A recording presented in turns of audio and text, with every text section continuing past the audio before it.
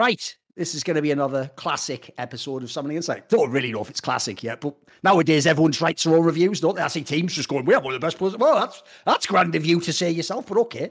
So obviously on Somebody Insight, we have changed things since the old days, guys. This isn't 2014. We're Last Free Nation is the brand now. And if you want to keep watching the show, look, clicking on the show and watching it is great. It's a mutual exchange. You get a show, we get a click. The thing is, if you want to support the show, subscribe to the YouTube channel. Leave a review on Spotify, add it on other platforms. Obviously, we'll talk about this at the end. We've changed the whole GrogCoin question thing, so that's going to change. We're still in the process of figuring out what the new thing is, so don't worry, news coming on that. And just as a quick update, in case anyone didn't, if for some reason you managed to miss the emails, miss all the things, and you still didn't do it, just go to the Discord, the Last Free Nation Discord, go to the GrogCoin Lounge. Monty's left a message there. We can just take care of the last few people. Because the key thing about how we're doing this is, by the way, guys, we are literally giving money back essentially here. We just want to make sure all the GrogCoin holders were taken care of. Because even though, like, look, it didn't end up being something enormous, it was something that was sort of like gave us a level of stability for the years when we were transitioning to making this company. So we appreciate everyone who did it. And yeah, now we can start the show, obviously. So one thing I will say at the beginning of the show, Monty, is I'm in like a slight bad mood. I'm not in that bad a mood because I was telling you before, I did see some of those like Froscorin interview clips, and it, once I set it from tragedy to comedy, I sort of brought me out my funk, you know. Explain to people, because I hadn't seen this until you told me like right now. So explain to the fans who may not have. Yes, who may not here's know the thing: because I'm a content creator myself, I won't just because I don't think it's legit like deny this guy. There's a guy on Twitter. I'll quickly find his name. I'll double check what it was. It just did like an interview. I think it comes out tonight, like the full thing, but he's put like on Twitter a couple of the like semi-spicy clips where he's done like a tell-all interview with Froscorin, where I believe in one of the clips she even says that, you know, ask me all the hard questions or whatever. Spoiler, this guy seems like he's totally on her side and agrees entirely with it. So he's not really asking the hardest ones, but essentially, if you know Froscorin, like she's one of those people, you let her talk long enough, she'll tell on herself, mate. So it does look like if you want some comedy, there's going to be some comedy in there. And there will be some explanation, it seems, of what went on at G4 and stuff like that. I'll just say this though, like it does look very much within the vein of like, it is just her POV. So I just saw some of the clips. I'll see if I can find the name of the guy quickly, just so I can tell you. Oh, what was his name? Let's just see.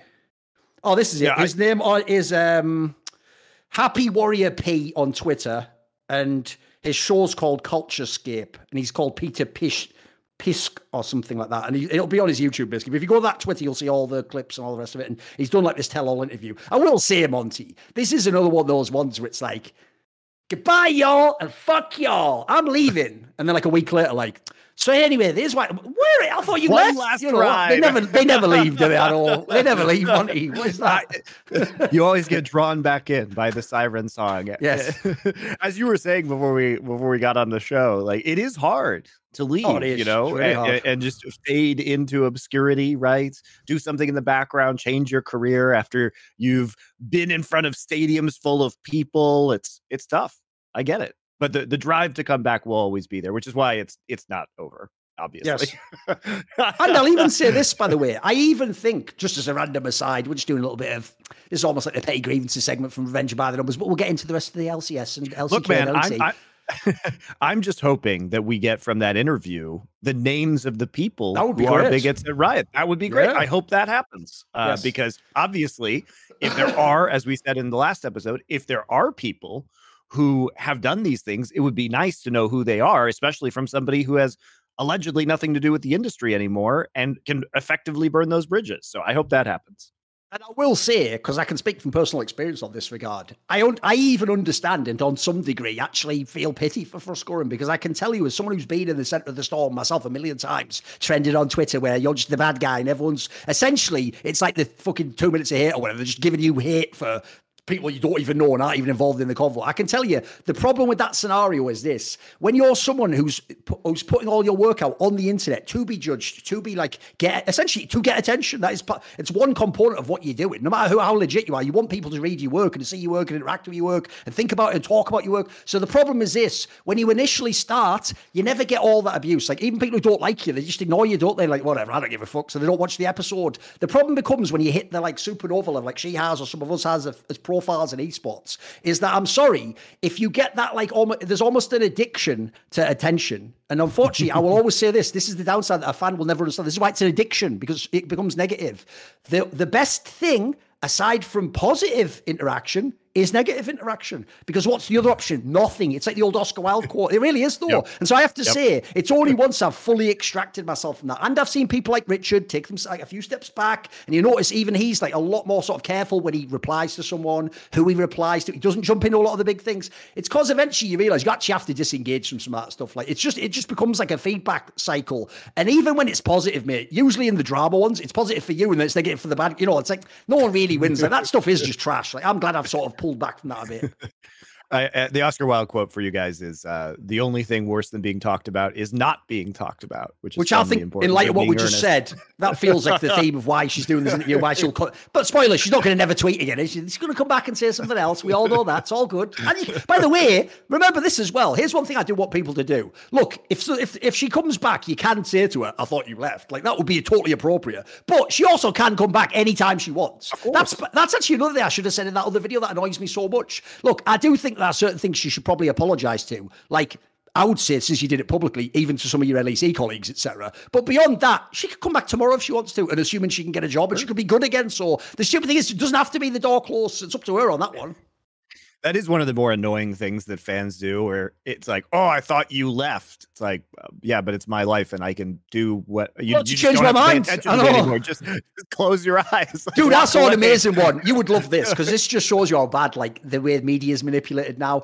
I saw like a YouTube short because everyone, if you get in that cycle, you can't stop scrolling them for about an hour. The algo's too good in it. Spoiler: we've got loads of shorts as well now. I'll check them out. Last V Nation, right? If you're on the YouTube. So when you go on there, I saw one that will drive you crazy, Monty, because it goes, Joe Rogan backtracks on Sean O'Malley result. And what they do is they show Joe Rogan, because there was the decision, right, where a lot of people thought the guy who like lost the fight actually like won the fight. It was one of those ones where it was like, you know, there was like wiggle room. And Joe Rogan famously initially, even on his podcast right after, was saying like, I don't know, I did think the other guy won, like, you know, I'm not sure that's right or whatever. And then like 3 weeks later, he even says this on the thing, he goes, you know, he even explains his method in this short, Monty. It's like a 1 minute short. So he gets all this info and he explains in the video, like, you know, oftentimes when I'm watching the fight, you know, you're distracted or you focus on one thing, or maybe if you're doing it at home, you get a call or your kid comes in the room. So he says, what I like to do is I like to wait a few weeks and then go back and watch the fight again without any commentary and sort of like figure out, did I get it right? And he says, and when I watched it, actually, I think that result was right. And I'm like, how is this You've made it sound like that is what an intellectual should do. You should actually go, wait a minute,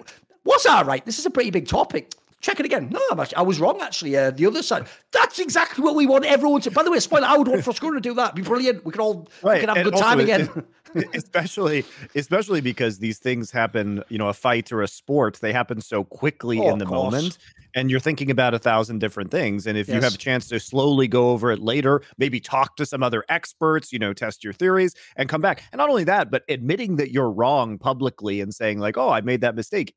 People jump all over you for it. But it's like, what did you want, idiots? Did you want somebody to not admit they were wrong and not try and get it right? So you'd rather just them be wrong in perpetuity? It's fucking insane. Speaking of which, you'll like this, Monty. Because here's where you're about to find out. I might be too legit for my own good. You already knew that, but the fans won't know what I mean by that. Here's why. Because do you know what's sick, Monty? Do you remember a story? You will when I remind you of it. Do you remember the story? Everyone forgets the key secondary detail, where in the off-season of 2014 was when I famously, by my friend, was offered the job to coach Fnatic. Literally offered as in, like, it's yours if you want it. I even was told you could take like 3 weeks. You think about it. They kept upping the offer, making it better. By the way, Fnatic actually seemed super legit when they did this. I thought it was a very respectable way they dealt with it. They were doing a great job. I just decided not to do it. And spoiler, part of the reason I decided, unfortunately, was I did know they were going to get this rookie roster and they weren't going to have Reckless and Expected. So unfortunately, I did also essentially think like, this roster didn't do anything. So famously, because I had the behind the scenes info, Monty, I did 2 videos. One was like, something like Fnatic lost the offseason. By the way, later that year, they went 18-0, guys. They had a perfect split. And they won both the splits.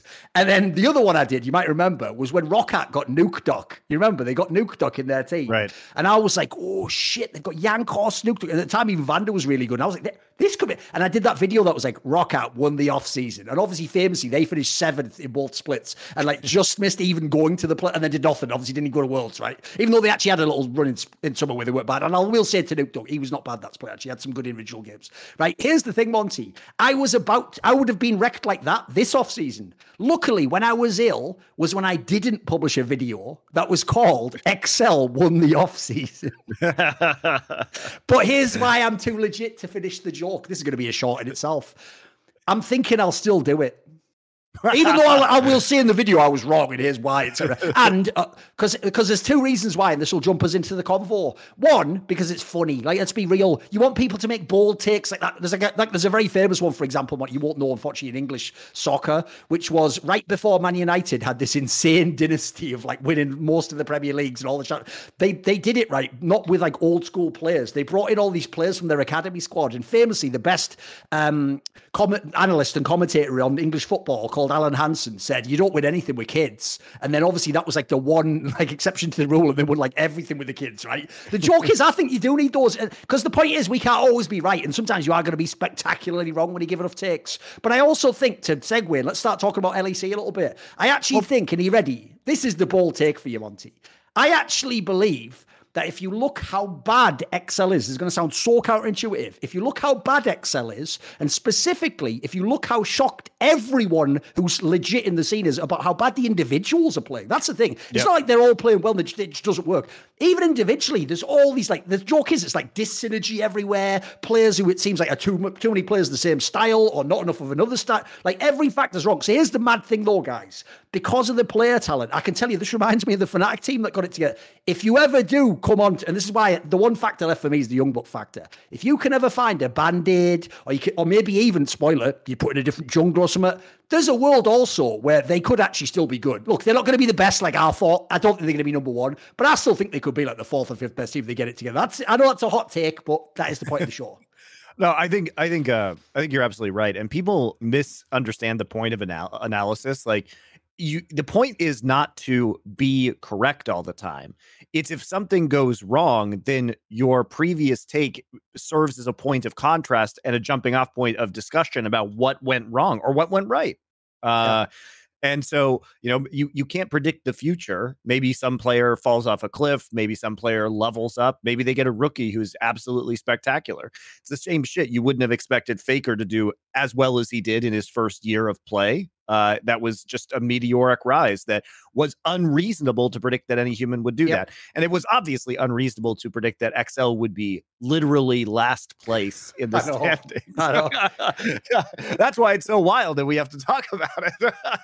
But that's also what's fun about the unpredictability. By the way, the moment that actually made me realize that I would have been endlessly dunked on for that video if it had to come out in the offseason was the moment they lost to Astralis, who, if you remember the first week, looked like one of the worst teams to ever play in the LEC. Like, when they lost that game, it was like, there's nowhere. You're at the bottom. There's nowhere to go now. Like, And also for you morons out there, turns out that hate views count for exactly the same number of views as like views. So by all means, let's make some hot takes, and then you guys can just watch them endlessly. Yes, exactly. Guess who wins in that one? It's us. Yes.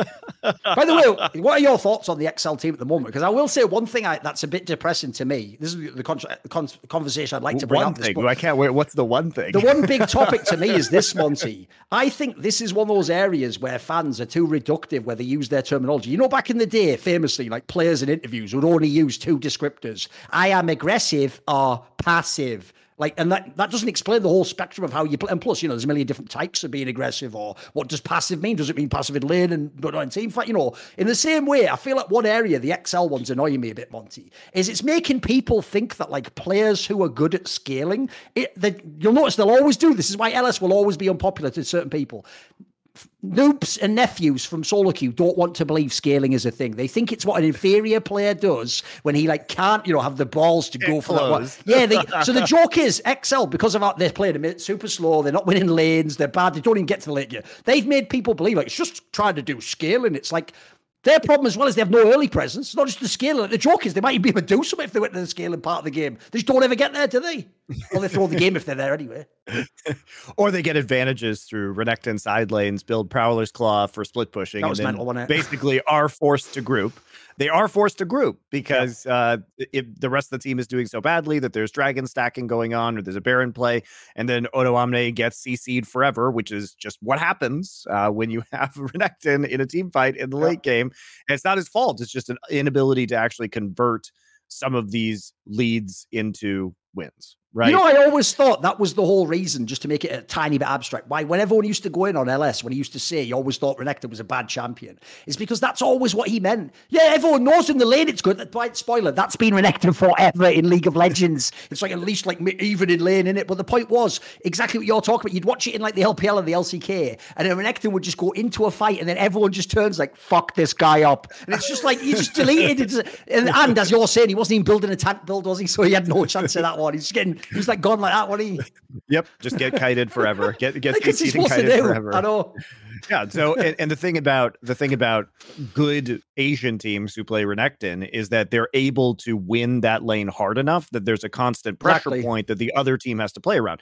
Is it a inherently risky strategy? Yes, it can totally backfire on you, right? And it's a very transparent strategy. You frequently know what the other team is trying to do, and they have to be able to stop you from doing it, which is also difficult. But there are ways to play this champion, and there are ways to play it where it is extremely good. But I don't know if that's with the Excel, I would be doing exactly. With Excel right yes, now. exactly. Because the problem with Excel is the team isn't coordinated enough to pull off that strategy consistently and to create a win out of it. So eventually they're going to have to team fight, and they're just, even if Odoamne has that large lead, it will just evaporate in that condition. So, I mean, I think it's hard to know what's going on with Excel. Did you see VTO's tweet where he said he had lost all confidence and that was the only thing that he had? Which, by the way, is a very French response. Yes. I always do say, you have to understand that, because I always just say this about Soaz. It's like when they complain a bit, like that's just like breathing, mate. Like that's going to happen. So the point is, like, because I agree, Monty, from knowing the French CSGO players as well, every interview was always about their emotional state and were they feeling good and happier, content, and so I agree that's why they are considered, a passion race as well. Well, not a race, but a people as well, aren't they? Like it's true. When the idea is when he's lost the romance, they can actually be a top team. It feels like maybe he's given up or something, which is sad. Well, it's also the French condition is the constant and crushing sense of ennui, right? And so I feel like French people are going to get so mad. I feel like French culture is just a perpetual battle against the ennui. It's like there is an existential dread at the core of French being, and you're just trying to distract yourself from that. But then sometimes you have to gaze back into the abyss, and it feels like that's. And then it's like extremely hyperbolic, right? Because everyone else who.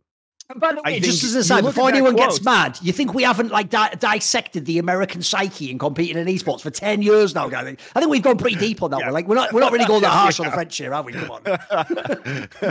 Look, I think obviously French players historically in esports have been significantly better across all esports than Americans. Like they're a super good country when it comes to esports and producing top players, but they do seem to ride on emotional highs a lot of the time. Now, also add in part of it, because they're on emotional roller coaster, is it means that whereas I think some teams, I'll give you an example. I've known some Eastern European teams, Monty, where it was like Kobe and Shaq. Like there was people literally like, fuck you, and then they just win the game, right? That is not the French teams at all. The French teams also are the ones, this is why it's actually relevant. You're bringing this up about XL. The vibe I get is when you also sort of lose faith in a teammate, it's dead. It's over at that point, Like they're not just going to play through it. Like they need to sort of feel like we're all on the same page. We know this is working. Which is like XL seems like the opposite of that, obviously, right now. It's in just the most dysfunction you can imagine. Yeah. So yeah, and it does feel like really hyperbolic from VTO, but also just, I mean, looking at their presence on stage, they seem. I think this team is boom. I don't know what you do at this point in time, because it just feels like you have to make some sort of change, and at least they have that option on Power Spike yesterday, which you guys should watch, by the way, with me and Degon and Dom. Dom brought up the point that Abbedagge is in fact a substitute player for XL. And if VTO is in the dumps like this, I think you have to replace him with Abbedagge for this next week, because there's nothing to lose, right? The way the new system works, if you're 1-5 heading into the last week of competition, dice. Yeah. You got 3 games left. You have to win probably at least 2 of those if you're going to make it out. So you might as well just use this time to roll the dice, give VTO a little bit of a break. There's arguments as well for Gilius coming in instead of Xerxes, because I think that might even be the best move, mate. That Xerxes one seems like the team's just collapsed around. His style isn't working at this team, mate. There's no late game. The thing is Xerxes was always a kind of farming first jungler, and I think he probably picked up. First off, he started that way, but second off, he's been on a lot of garbage teams. Yeah, and I don't think he's a bad player. I think frequently he's been the best player on bad teams, but I think because of his experience of basically like the only way he could win was by carrying the game himself and ignoring a lot of what was going on in the map and just like mega farming on Karthus, he maybe doesn't really know or forgot how to play around good lanes. Yes. Because he doesn't seem particularly interactive at this point. Let's be real. If you have Vethio and you watched him in Misfits, you'd play his lane all day long if you're the jungler, wouldn't you? Like, getting that guy out of lane up in CS, Monty, is just how you win the game if you're in Misfits in it. Like, that's all they did. Get him to a team fight and he kills everyone. Right. And pick Yuumi, so he plays Akali and there's a Yuumi on him, right? That too. I do think that is I said this a lot last year when it came to VTO, but a lot of the wins that Misfits had when they came back from behind were really, really, really enabled by Yuumi. Oh, they were. And if there wasn't Yuumi in those games, I don't think Misfits. That was like the ultimate blue shell, wasn't it? That combo. Because as you say, you'd have like a fed Akali, which at the time was one of the strong champions, plus the Yuumi. Like, the joke was like, I don't know how you stop that in a team fight if the guy's really good. Like, that should kill everyone. Yeah. So, I mean, I think that there were extenuating circumstances around VTO where there were band-aids that hid, I think, some of the flaws within Misfits, and their record was better because they were allowed to have Yuumi a lot of the time. Not to say that I definitely do think though that this is like an unusually bad set of form also from him though. Like even with that said, Monty, he was just so much better than this in past splits. The eye test was mega on this player. I genuinely feel almost betrayed, not by him personally, but in the sense that like I thought this was like a slam dunk. This is like a Caps. Like this is just, they got to be good, you know. Well, it's also, I mean, if you look at the way that Excel built this roster, clearly they believed in Xerxes because they gave up Marcoon, who's actually been really good on SK. Like, all right, here we go. Go on, set it up, and I'll give you another bang. I'll give you the bomb. Because here's the thing: I have to divide. You have to understand, guys. I'm like Heimerding. I can't just put a bomb on everyone. I have to decide which bombs go on Best Damn League Show tomorrow after the LBL. Which ones go here? So Zilean. Yeah, sorry. They're both crap champions, aren't they? So, like, here's the thing. Here's the bomb for you. Here's what I heard in the off season, and then here's a new piece of info. And these two pieces of info. Woo! That's delicious. Right, you ready? So first of all, I heard in the off season when he became available, they were trying to get Jankos. Right? Imagine this team with Jankos. Because spoiler, you know what I just said before? Like, just focus Vethio's lane, get him and cover for it. Like, that's literally what Jankos is the king of. He just did that for Caps for half a decade, didn't he? Like, the guy's amazing. And then secondly, are you ready for the next piece of info? This one's really juicy. This one's come out of the oven. It's still moist. There's no burn on it, Monty. It's the perfect brisket. Because are you ready? Here's the banger. I've heard Jankos's buyout is low six figures. So if you're Excel, maybe because that's interesting because they paid a big buyout for Targamas. Yep. And they have money. Interesting. Because similarly, by the way, I'll give you both bombs this week, Monty. You can have both. Dom will just have to have analysis.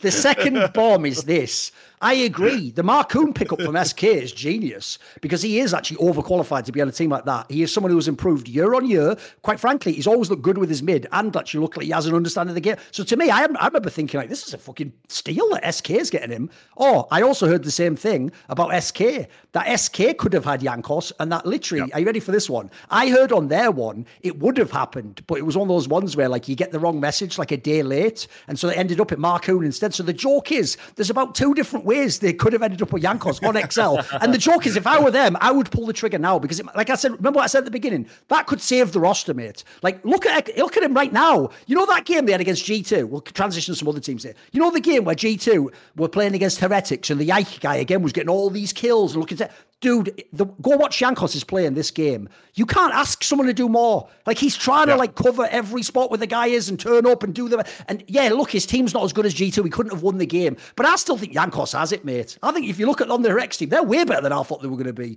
And he's one of the reasons. Yeah, I think that Heretics...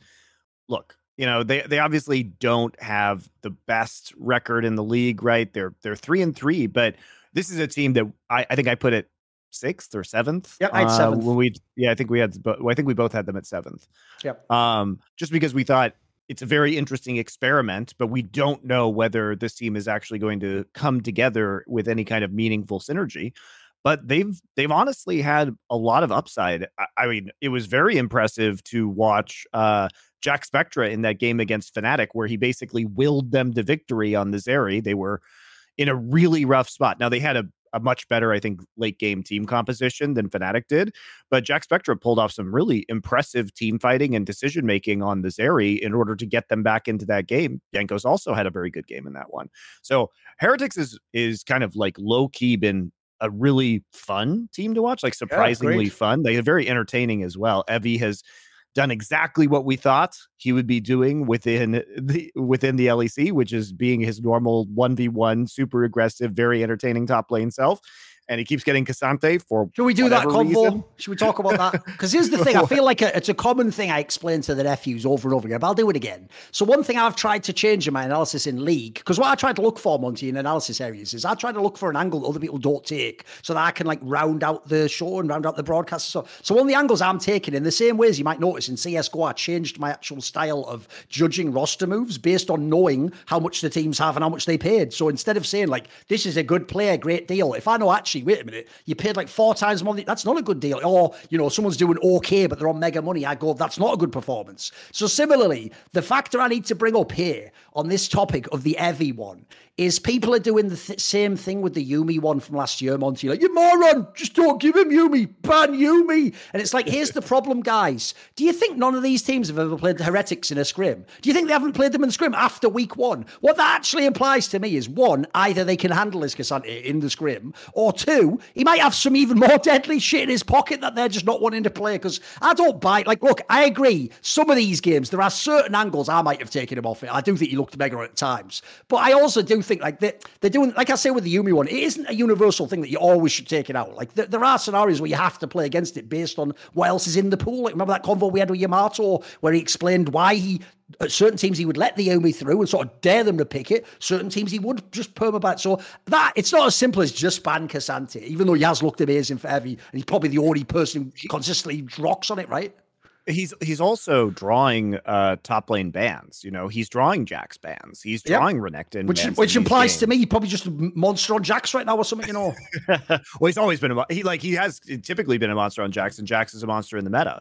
So I think when we consider K'Sante, also I will say like the K'Sante priority is warped because Western teams are bad. If we actually think about, if you watch games, if you want to, here's a good example. I mean, we'll talk about this later, but when you look at the premier match that happened this week, which was D+ versus T1, which by the way is going to be the premier match in the regular season in the world every time it happens, because we don't really know which LPL teams are super good yet. And outside of JDG, it doesn't seem like there's obvious front runners in LPL. But these two teams are so fucking good right now that until some more LPL competition emerges as their teams start to gel, it's going to be a while. And what we saw in that match was Kana versus Zeus. And how this matchup should go is that K'Sante should be doing very well in the early laning phase. But the reason why people are always saying in LCS or LEC, well, why are they playing Jax into K'Sante? Is because eventually Jax is both better in split pushing and better in team fighting. K'Sante is excellent in skirmishes. Like if you get him at any point in the game into a 2v2 or 3v3, that's where he really shines. But because his kit and his ult is designed to isolate people, right? If you don't get that isolation and you don't force the skirmish, he's not very good. And if you consider the fact that Jax can jump in, be immune to auto attacks, AoE stun people, the way they changed his ultimate, he is very good in team fights right now. And he's very good. And if you watch T1 versus D+ game 2, you see Kana's doing very well versus Jax. But eventually, Zeus just becomes a split pushing monster, even though T1 is behind in the early game. And T1 basically wins the game because of split push pressure on Jax, forcing a team fight, and then also having the better team fighting.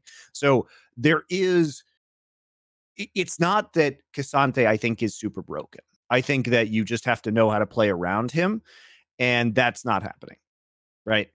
Yes. No, I also agree. This is also where I'm sorry if you do think K'Sante is like, the joke is, if you listen to fans, Monty, by their logic, when it's not banned, you should just blind it instantly in the first pick of the draft. Like, the problem with that is that you're telling on yourself that you don't watch Chelsea KNLPL, you idiots, as Monty just explained quite eloquently. And nobody's just telling himself. K'Sante. No, of course. By the way, Evie sometimes picked him at second rotation, guys. That means they really think they can handle him playing on it. And also, I'll add this in as well.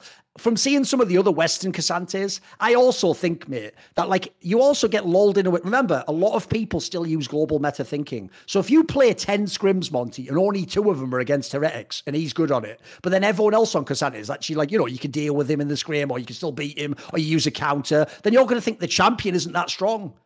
You know what I mean? The champion itself, you actually go, it's not that good, you could do it, which is the classic refrain, isn't it? It's why scrims are so different to real games. By the way, that's what kills me as well. You know, when they did that interview with Mad Lions, with El Yoya, where he was making those jokes about like Hylissang and Kazi, how they play in the bot lane and how mad they are. And he basically said that in scrims, they just like, it's either they're up 10 kills or they're down 10 kills. Why is that still a thing in League of Legends? Why is that still how scrim culture works? That when we play scrim, because by the way, Monty, we had this in CSGO at one point in time. It actually used to be famously what held NA teams back, is NA teams would play like this in scrims. In scrims with no pressure, and it doesn't matter the result, you just play super aggressive on the edge. You'd push every single possible like scenario, you gamble constantly. But what people used to say, which changed some of the NA teams, actually made them more disciplined in CSGO, Monty, was we used to say to them, the way you play should be the way you practice. So if you practice hyper aggressive like that, but then in the game, well, of course, I'm not going to take all the shot, then you're actually practicing like not the way you're going to play the game. Why is that? Why in Europe are people still having these stories where the bot lane, like, haha, they are up 10 kills at 10 minutes? Like, what game's going to be like that in the actual tournament? Like, why are both teams playing that way? Like, that's almost like you're trolling the scrim to me, Yeah, it's a big problem. I think overall, it's why scrimbucks are also very dodgy because teams frequently don't play like they do. Yes. And, to a certain point, it is practice. Like you need to try new things. And sometimes good teams sometimes you limit test, as they try to do that, or they need to limit test.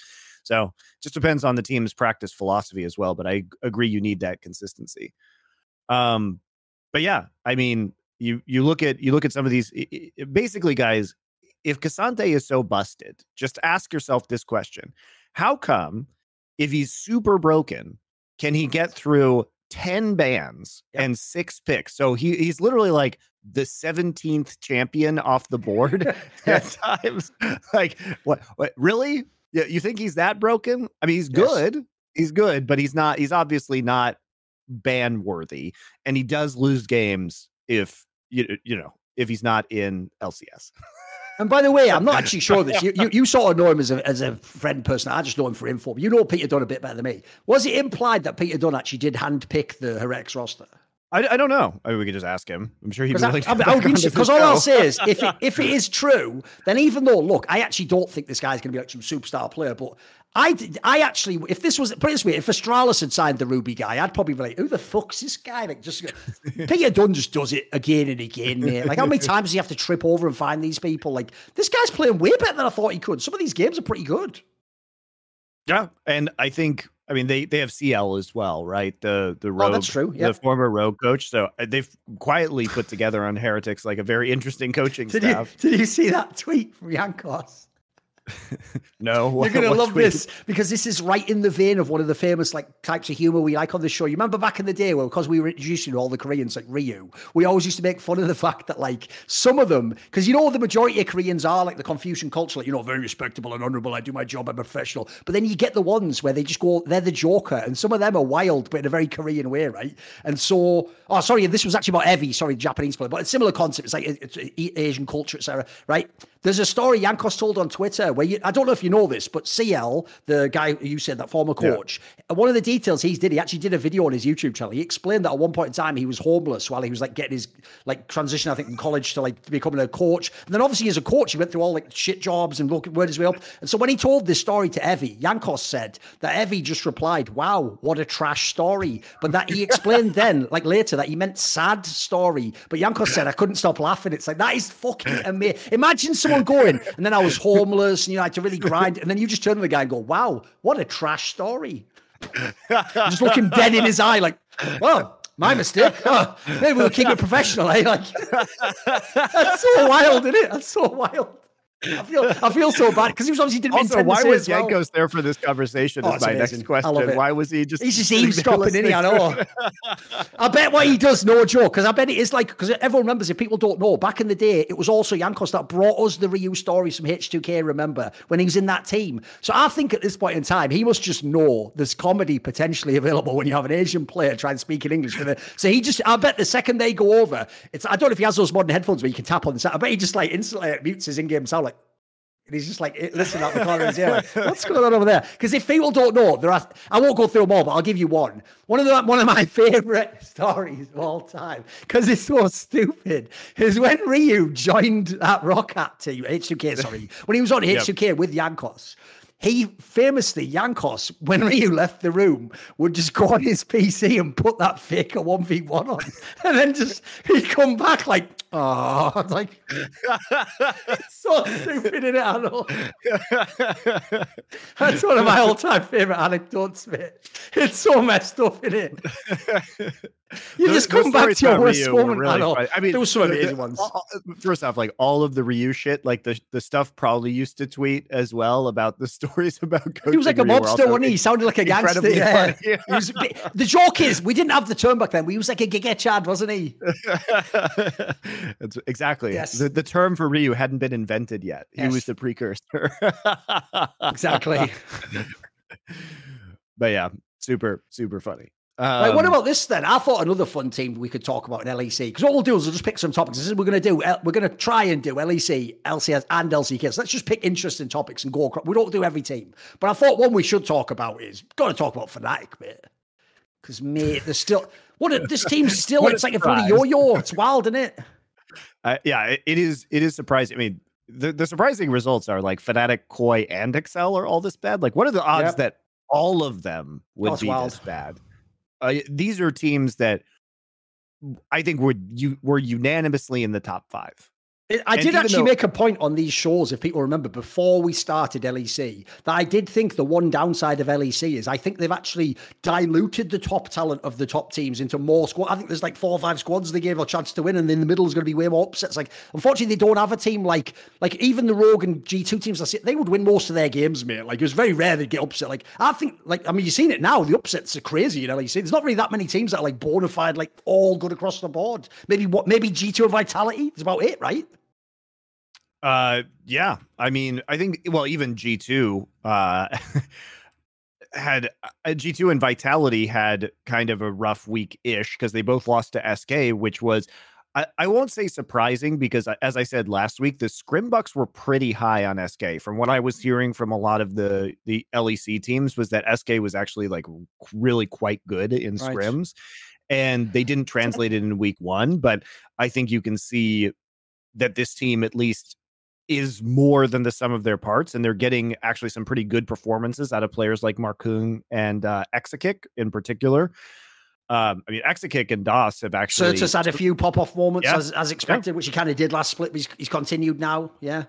Yeah, it really looks like a team that's on the rise, and 3-0 on the week for SK Gaming is obviously puts them basically guaranteed into the next round, especially because they've kind of gotten rid of most of their hard opponents. Like, basically, if they beat Astralis this next week, they'll have 5 wins, and then they'll be top 8. I mean, they're probably already top 8. But. They probably almost certainly are. I always point this out. Look, you as a fan who likes big moves and sensational transfers, it's not, SK is never going to be sexy. But I've told you, because my old boss runs SK Gaming, still is also like almost playing like a semi-GM role in the team with the person who is his GM. he's never going to spend money. He's always going to try and find deals. So, for example, in the past, he would pay like a treats or someone, or he would have paid Jankos a nice salary. But the others, he's going to go with an academy player, with a player that someone doesn't want, or because they're from Germany, they're going to go with a Prime League player who's showing it off in their region. They're always going to go the budget route. But I'll say it again, like I've said it in the past, mate, this is how you know that OG esports people have to know business, because otherwise they'd have died off in about 4 recessions. The SK Gaming, if you don't know, I went to their recent anniversary. They've been running continuously for 25 years as one of the biggest orgs in the world. Now, sure, they're not at the same scale. If you don't know, they used to be T1 or like FaZe Clan or whatever you want to say now. That used to be SK. They're not of that stature. But bear in mind now they're trying to do sort of the like efficient GMing approach. Dude, they've shown in this format and the past ones, it works. How many times did they sneak into LEC playoffs when it was only 6 teams? Now they're going to get through this phase just on the first one. Some people maybe thought it would be questionable to come 9th. And then I have to say, when they get to the best of 3s, maybe they can mix it up even there. I doubt they're going to go too much in the playoffs. They could win a series. They've shown it so far, Yeah. And they started rough, but they're on a 4-game winning streak right now. And they did what had to be done, which is basically make sure that they're going to get through the next round of competition, barring any kind of crazy upset scenario. But with with 2 teams at 1 and 5 already, it seems super unlikely that that's going to happen, because Astralis and Excel would have to go basically 3-0 in the next week, obviously, even to tie up at 4 wins. And I just don't think that's going to happen. I'll also give credit as well. I do think one of the best pickups they did, like was an underrated one, was getting the Irrelevant guy. Because again, if you want your like main think about the classic way you do League of Legends. If you want your mid and ADC to carry, let's just get a guy who's brilliant at fucking weak side. And this guy, you saw this week, he can do his job. This guy can do his job, mate.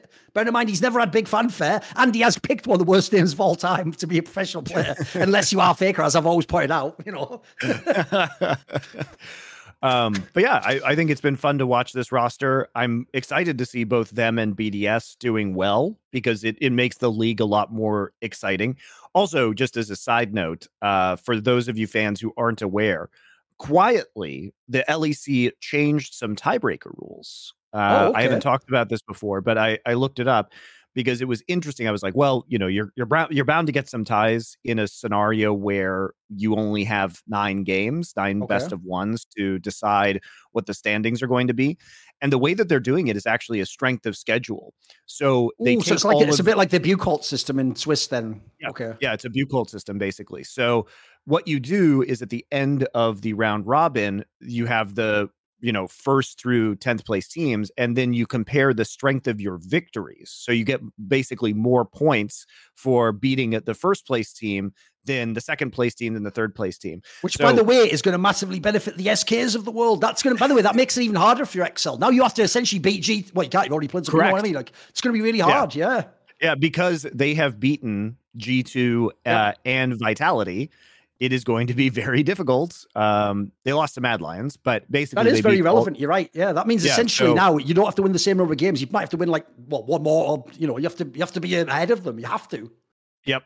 So yeah, it's a really good system, and it's nice because obviously there were those really stupid tiebreaker rules at Worlds that I talked about in the YouTube video on my channel, and they have really shored that up and actually put some thought into the tiebreaker rules besides game length, and it's nice to see. So I'm a big fan of the new format. I think they did a very good job. By the way, it just feels like they don't do that anymore, thankfully. But if they ever bring game length back as a tiebreaker, we've got to do, Monty, some sort of stupid skit of like size doesn't matter. It's like it's what you do with it. Because I've always thought that is one of the most egregious tiebreakers of all time. Like game length. Like imagine because this is a genuine example I would give, guys. That would be like in chess, being like, right, well, this person won in the least moves, like. It's a chess game, mate. Did I win or didn't I? What strategy was I taking? Who were you? What's your style? Like I've always thought that was one of the dumbest ones. Because the problem is, this is why I hate it, Monty. To someone really dumb, it makes sense. So Riot gets away with it. But to anyone who knows the game, it doesn't make any sense, does it? It doesn't make any sense at all. The chess analogy is a good one because everyone would just instantly disagree. Ridiculous, wouldn't it? And logically, think this is the same reason why I hate that tiebreaker. Because when you know it, imagine in chess, if I know that that's the tiebreaker and I'm behind. Now I don't even play a normal last game. I'm just trying to do some mad all-in chess, for fuck's sake. Like, I've always thought that was so egregious, so stupid a premise. But yeah, anyway. So what about this then? The obvious team everyone's loving. So let's talk about Vitality, shall we? I want to talk about BDS real quick first, and then we'll talk about Vitality, because I did have Vitality number one. Hell yeah. I mean, I got a lot of other shit wrong. Ignore the fact that I said Koi, Fnatic, and Excel would also be good, but I was correct about Vitality number one. But BDS, I don't understand. Like, I have to flame the org, because Crownshot, or Crowny, I guess as he's now known, he was on this roster last year. Yes. And they just refused to play him and kept putting X-Matty in instead. Well, he was like Academy. They made him in Academy, yeah, they had him in their Academy team. He's having a fucking great season. Yep. He's had some monster performances on this roster. And it was funny. Let me just say the line. Guys, right now, Crownshot is better than Reckless. But what's new? No, I won't put the what's new. The what's new wasn't legit. But right now, he is. It's not even unfair. Well, it was funny because Reckless averages like 2.5 autos in a fucking team fight at the moment, mate. Like, go on. I tweeted this, and Empire, the Team EG analyst and coach, he tweeted back something that I thought was quite a good observation, which is that this BDS team had 4 of these 5 players in their system, either on their main team or in their academy team last year. The only one they didn't have was Labrov, right? And they didn't figure out this roster. Yet it's significantly better than their roster last year, which I think is pretty embarrassing, because we're also, I guess, a quick mini bomb. This is like a Bomberman. It's like we just dodge it, right? The mini bomb is, I also heard for that roster last year, BDS mega overpaid nearly all the positions. So that made it even more egregious. They were that bad last year. So it is mad that they've managed to sort of like get the right combo together now. I just feel bad for Grabs. He's not there anymore. Like, he doesn't get a benefit from it, does he? Yeah, I'm sure Grabs he is a good coach, despite what happened in BDS. I think he is. I'm sure he'll find. I think he actually showed he was in BDS, mate. Because again, all I'll tell you is I think that roster was bad last year. But man, the amount of games they'd be against top teams getting ahead in the early game, or like a half decent draft, like I thought that's where you prove your worth, in my opinion. You also can't fix, as a coach, players like once they get into a late game decision making situation. There's actually just nothing you can do to help them once they're in that game. You'll love this, Monty. Anymore. Are you ready? I'm going to give you a nephew take that's going to actually cringe your skin, homie. So I'll have to quickly look which coach it is exactly. Let me double check which coach it is. Oh, it's Vitality. You're going to love this. This is a Reddit take from a nephew who actually, it was upvoted, mate. People really agreed with this take. Are you ready? Because they're playing really well in Vitality, specifically following up on all those like mad ball players, where they don't ever just leave him on his own. They all just follow up, and it's like as a team, they just go in as cycles. That's why they're so thrilling to watch right now. Someone tried to explain that. So then a fan tried to come in and take all that credit for that coach Carter who came from Misfits, because he goes, are you ready? This is so dumb. He goes, that's because before the game, he always tells his team, play together, go in together, stick together. Do you really think it's like fucking a new, like Star Wars, A New Hope, and when it's 45 minutes in the game, like Monty's talking about, that suddenly like he appears like a force ghost in the mind of fucking like Perks and whatever, and he goes like, remember, play together and always go in as a team. Like I was gonna just back off and leave this guy, but now that's not real, guy. The coach can't affect the game at that point at all. The line has to be, use the force, nuke. Exactly. There you go. That's a point that's, by the way, you know, this is a coach. That's actually the most frustrating thing about League of Legends as a discipline. It's one of the only competitive games where you're only allowed to coach before a single thing happens in the game.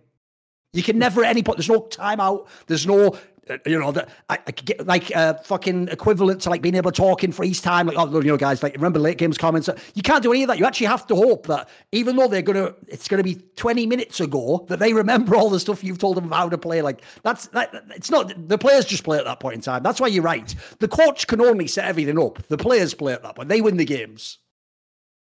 Yeah, and because there's so many different late game scenarios, you can talk through with your players. And to be fair, it was very disappointing that BDS couldn't close out many of these games last year, and truly they should have been better. They should have. But some players just are never going to take that leap to understanding the differences between solo queue and the actual professional game.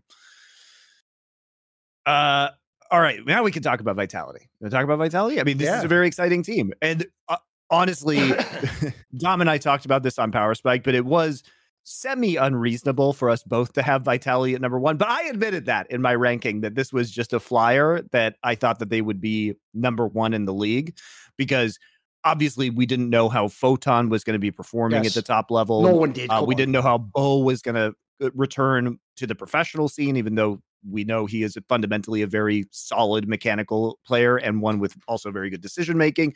But it's different. How would this roster be in terms of communication? How was Perkz going to be? Because even though he was very good last split, he is streaky at times, and even within Vitality's split, like, they should not have beaten Fnatic in that first game that they played, and Perkz played pretty miserably in that game. Perkz has also had some good games, but the thing about Perkz is sometimes he's going to wander into a side lane and randomly die, and you just have to accept that that's part of the Perkz experience, and the value he brings is so enormous in other ways. And he also, I've said this before, he doesn't usually die at bad times. Yeah. The risks he takes in overextending are typically not at times where him dying is going to lose the game. Yeah, his problem, which will forever be his problem, but look, it's a winning style of play, so just fuck the haters and just stack the trophies, mate, is what you just said there. Sadly, is one area I always think in League will never be understood by casuals. There are certain times in the game where even if you get caught on the side lane, it was worth it to draw attention, to bring a person. Sometimes it is just worth, it's worth like, oh, it's just even. It wasn't bad. So essentially the gamble's worth going for, because if they don't get to you, then you just get a massive lead, don't you? So sometimes that'll look like, oh, he died. Like, those aren't all ints when you die. Sometimes that's acceptable to, like, not always perfectly leave the side lane or whatever. The other thing is as well, Monty, I feel like, because me and Dom have discussed this to death, so I don't have to do this on Best Damn League Show, because obviously we're both massive, like, Perkz supporters, particularly because somehow, this is mad, mate. It's like me last year with FaZe and CSGO. We keep just looking around like, so no one else is taking this guy as, like, really good. Well, I guess I'll just take him. I'll just buy the greatest Western player of all time at the low price. Cool. Oh, has he gone up again? Well, some guys have to have all the luck, I guess, right? So we're always famously getting flamed by people who think Perkz is overrated. And what does my head in, Monty, is this. In the modern day, nephews don't come with, like, this is my style and what I prefer, and I just disagree with this. They have, for real, it's like SJWs, mate, they have the blank picket sign and a Sharpie, and they just wait till the game ends and write in whatever you did wrong. Like, it always does that. So what I hate is this. The same fans, Monty, who despise Chovy and Froggen and Larson because all they do is farm and be up in CS but don't win every other aspect of the game always, they hate Perkz, whose probably only weakness is not always being that good in lane and then being the best at everything else. Bro, do you have to just actually be like the Lord himself coming down from the heavens to get any credit in League of Legends? Like, guys, if you're hating on Perkz, I don't know what you're hating on at this point, unless you're just someone who's triggered by his banter. Like, surely you can see what he does in the game. I agree he's not going to smash everything. He's never, in the same way as we said about Chovy, y'all are talking about a Chovy that never existed. He's always been this player. In the same way, like, Perkz has been this player as well. He never was Caps. That's why Caps is contrasted with Perkz. Caps also might just smash the lane, 1v1 kill you half a dozen times and just roam and just... Perkz is more like, you get through the laning phase, you help a player. If you're on the right champion, you win in the team fight, you side lane. If not, like, to me, it was always all the intangibles and the side aspect. And actually, this is why I see him as a captain figure. He sort of knows what hole to plug on his team.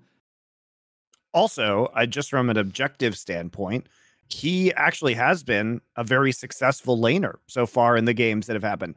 He is first in the league at gold difference at 10 minutes. He's way better than when he was in Cloud9, guys. He's about 5 times better than that. He's first in the league at XP differential at 10 minutes. Remember, in Cloud9, he was having trouble laning. Yep. He is first in the league in CS per minute right now, and he is getting funneled like quite a few resources. Only VTO and Larson have a higher percentage of CS after 15 minutes than him. And yeah, he's played some lane bully champions like Azir, Tristana, Syndra, but also, you know, part of the value of Perkz is that he's been able to play certain champions such as Cassiopeia, for example, which isn't a meta champion right now. One of his old classics, though. Yeah, but is an old classic and also is good into Rise. Yep. So he lost with the Tristana, but it was a good pick when he took it out, and he had a huge CS per minute. It was over 10 in that game. And it was, I think, smart to play it into the Syndra. So you see his versatility, and it is actually translating into pretty dominant lane performances at 10 minutes. He's top of the league when it comes to that. And you do have to consider the champion matchups, but part of Perkz is getting good champion matchups in the mid lane because he's been a professional player for so long and is so smart about the game and has this kind of diversity of picks that he can pull out in order to win.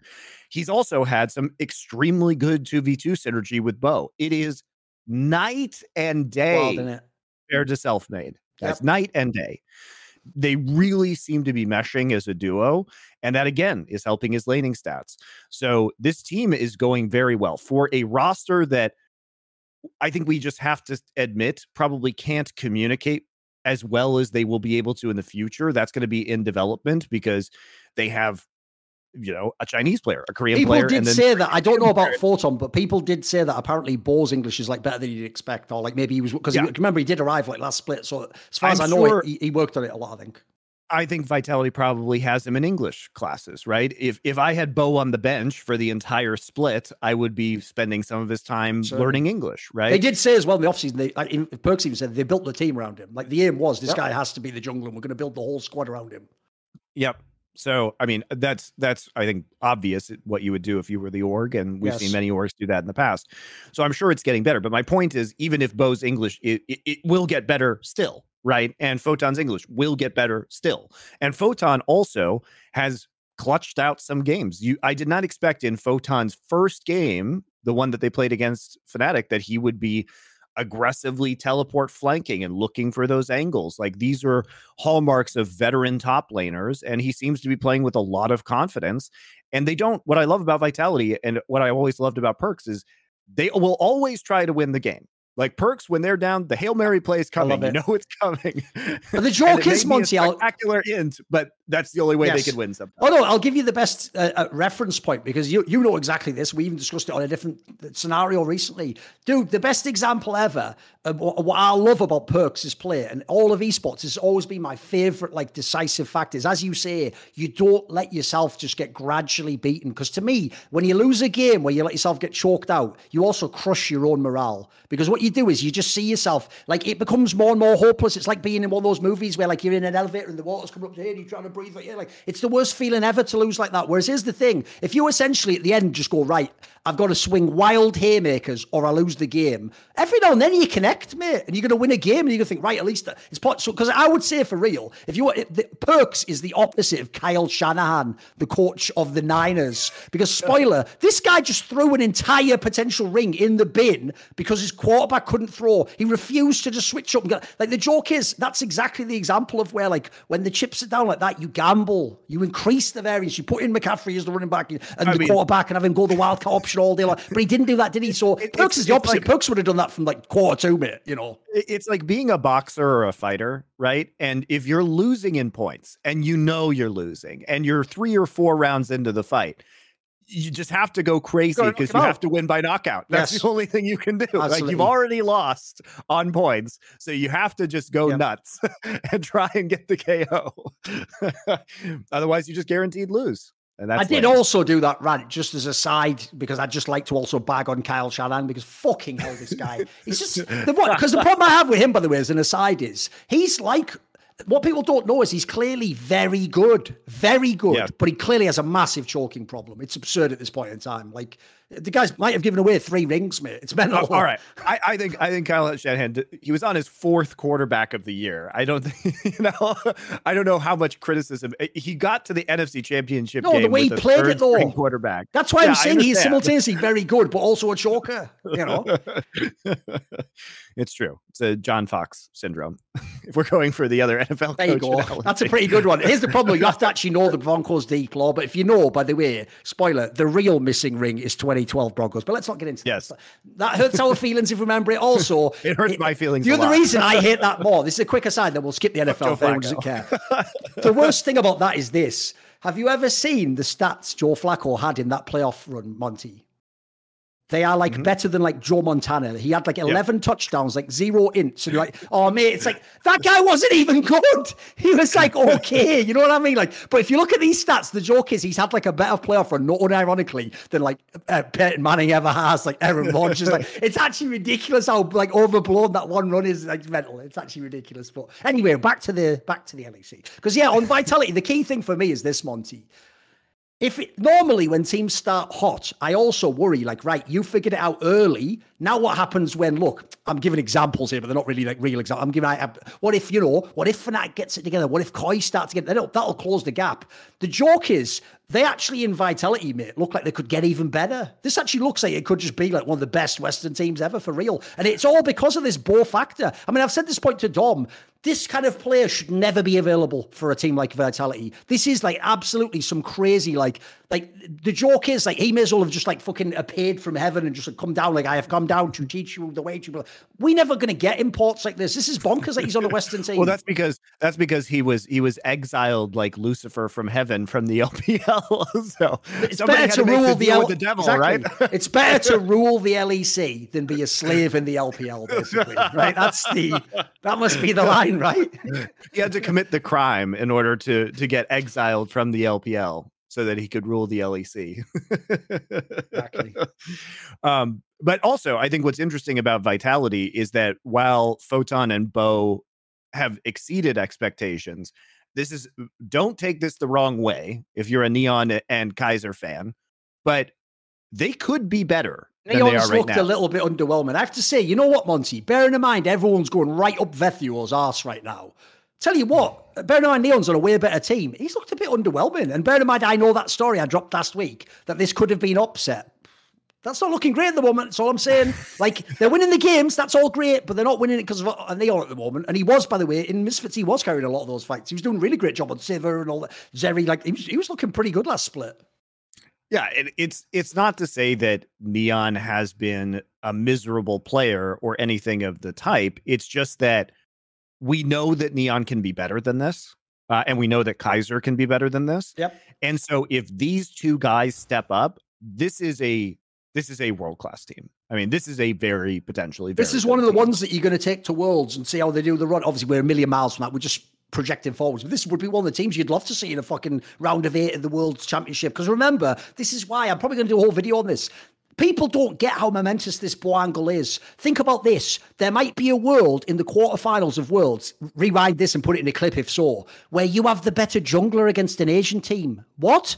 Excuse me? Like, when's that ever happened in League of Legends? That could happen now because, spoiler, you have the Asian jungler. Yeah, that's the joke. The joke here is that it would have been a nightmare for you to face Bo if you had, like, a normal Western player. You're going to have Bo. That could be OP as fuck, guys. And also, I'll be real. The thing I always do love super mechanically strong junglers because they are just when they work, they are the most OP game changer in League of Legends because you just win the early game, don't you? You just fuck the other jungler up. Like, there's so many benefits can come from it. The problem is this as well. Like, let's be real. I'll throw this in there, Monty. I'll see what you think of this. Another problem I think a lot of people have now that Bo is in the league is he accelerates the game too much. And so because he's so ahead and his team's ahead, guys, most European junglers aren't that good at team fighting anyway. So by the time you get there, you're behind. Like, you're not going to win. You're not going to win. In fact, I've always said that's one of the things. Like, there's not that many junglers are like gods in team fights. It's not like some SOFM character who's just like absurdly good, And Bo's Graves in team fighting is he's a bonkers, isn't he? Beauty. It's so good. And remember, here's another update for you. You know how in the first week, it's almost like he's trying to show off all. Dude, what champion doesn't he have? Because remember, you'd think from the score that they're just playing, all his picks and all that. He's not like some Evi on one chat. He's playing everything. He's playing fucking Maokai. And he's doing it with different styles. Like, he's actually playing to the strengths of the champion. It's not like he takes one style and applies it to all champions. Yes. He's extremely smart about how he shifts up his style to suit the champion's strengths, which I think is really good. I mean, he is a phenomenally talented player. That's so rare. Like, I will take a little bit of credit. I do think I actually figured that premise out earlier because I actually did a video. I think it was in like Summer Mad, like season 5 or season 6 months. It was inspired by Peanut, who you'll know exactly what I'm talking about. And it was called the mechanical jungler fallacy, which was that what we all did was we all thought if your mechanics are cracked, well, the rest of it's just figuring out decisions. So we all thought you must be the absolute best. But what you found is sometimes it was just that your mechanics are cracked, like early Peanut. And any game where you sort of don't get ahead of you fuck up, you just lost, and those brain junglers eat you alive in the wrong meta of it. So the key thing for me, again, is this on Bo. This guy looks like there's not even going to be a meta switch that's going to limit him. He's just going to be doing it all, mate. So I genuinely think, I know it's only BO1s, but I'm mega hyped for this player. Now the hype is justified, guys. It isn't just the off-season. He's looking in solo queue. Dude, he's doing it in the actual games now and against everyone. And yes, they lost to SK,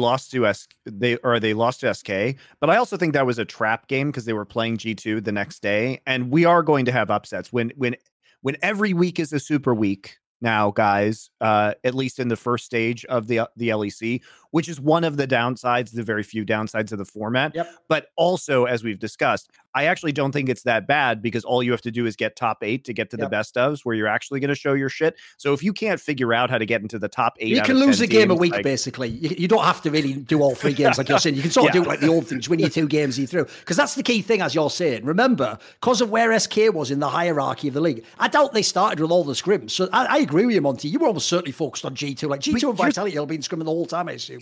Here's the thing. You can have an under 50% win rate. You could be 4 and 5, and you're still likely to make top 8 in this format. So it's really not terrible. No. It's very forgiving. Like, put it this way, if XL don't make it, it's their own fault. They've got no one to blame. Yes. You know? Yes, exactly. So I do think it was a bit of a trap game, and especially because the next day they came out and completely put G2 in the dumpster. Like, that was not a close game. That was complete dominance. Mate, that was a thing where one thing that I give props to Dom for, because I like to cross-pollinate some of the analysis here. One thing he said on Best Damn League Show was after week 1, obviously the Yike guys' scores were unbelievable, Monty. Like every bloody game, he had like 8 or 9 kills. Like, what? You're like a rookie jungler in G2. But he did say, if you watch the game, obviously he comes from a jungle background himself and he's still an active player, Dom, right? But he said, if you actually watched how he played, though, it wasn't like Bo. He wasn't just like the solo cat. It's like he also did have setup. He did have like certain scenarios where he made a mistake, but he had good teammates. And all I'll say is this game showed you there are levels. Because, mate, Bo fucking gapped this guy. He was like, welcome to the LEC. I've only started myself, but welcome. I'm the daddy now. I said this on Power Spike as well. It's not that Yike has not been a good player, because he has been good. But as I said last week on this show, he has benefited enormously from a very good coaching staff doing set plays in the early game. Yes. And so he basically has had some games where it's been scripted. It's like, okay, we do this invade, or, we have this pushing lane and you're going to take advantage of this. Like, here's your initial path and you're going to go ahead and make this gank. And because Dylan Falco and the coaching staff on G2 is very good. I think they're mega at tailoring to the team's strengths and weaknesses. That's been one of his strengths the whole time, yeah. And because, like, I feel like it's a smart thing to do as a coach if you have a rookie jungler to try and set up these things to ease them into professional play and give them advantages. And Yike has made mistakes when when the script goes away, because the script has to go away at a certain point in the game. And he has gotten picked off and he has died. And I think you really saw the difference, as you're saying, Thorin, with Bo and Yike within that game, because Bo's understanding of the professional game is obviously significantly better than Yike. I mean, he styled on him. Yes. And you have to have those games as a new player, right? You to learn and improve. And I think Yike has been surprisingly good, but we also have to admit that the coaching staff and the game plans that G2 has had coming in have made him look probably better than he is.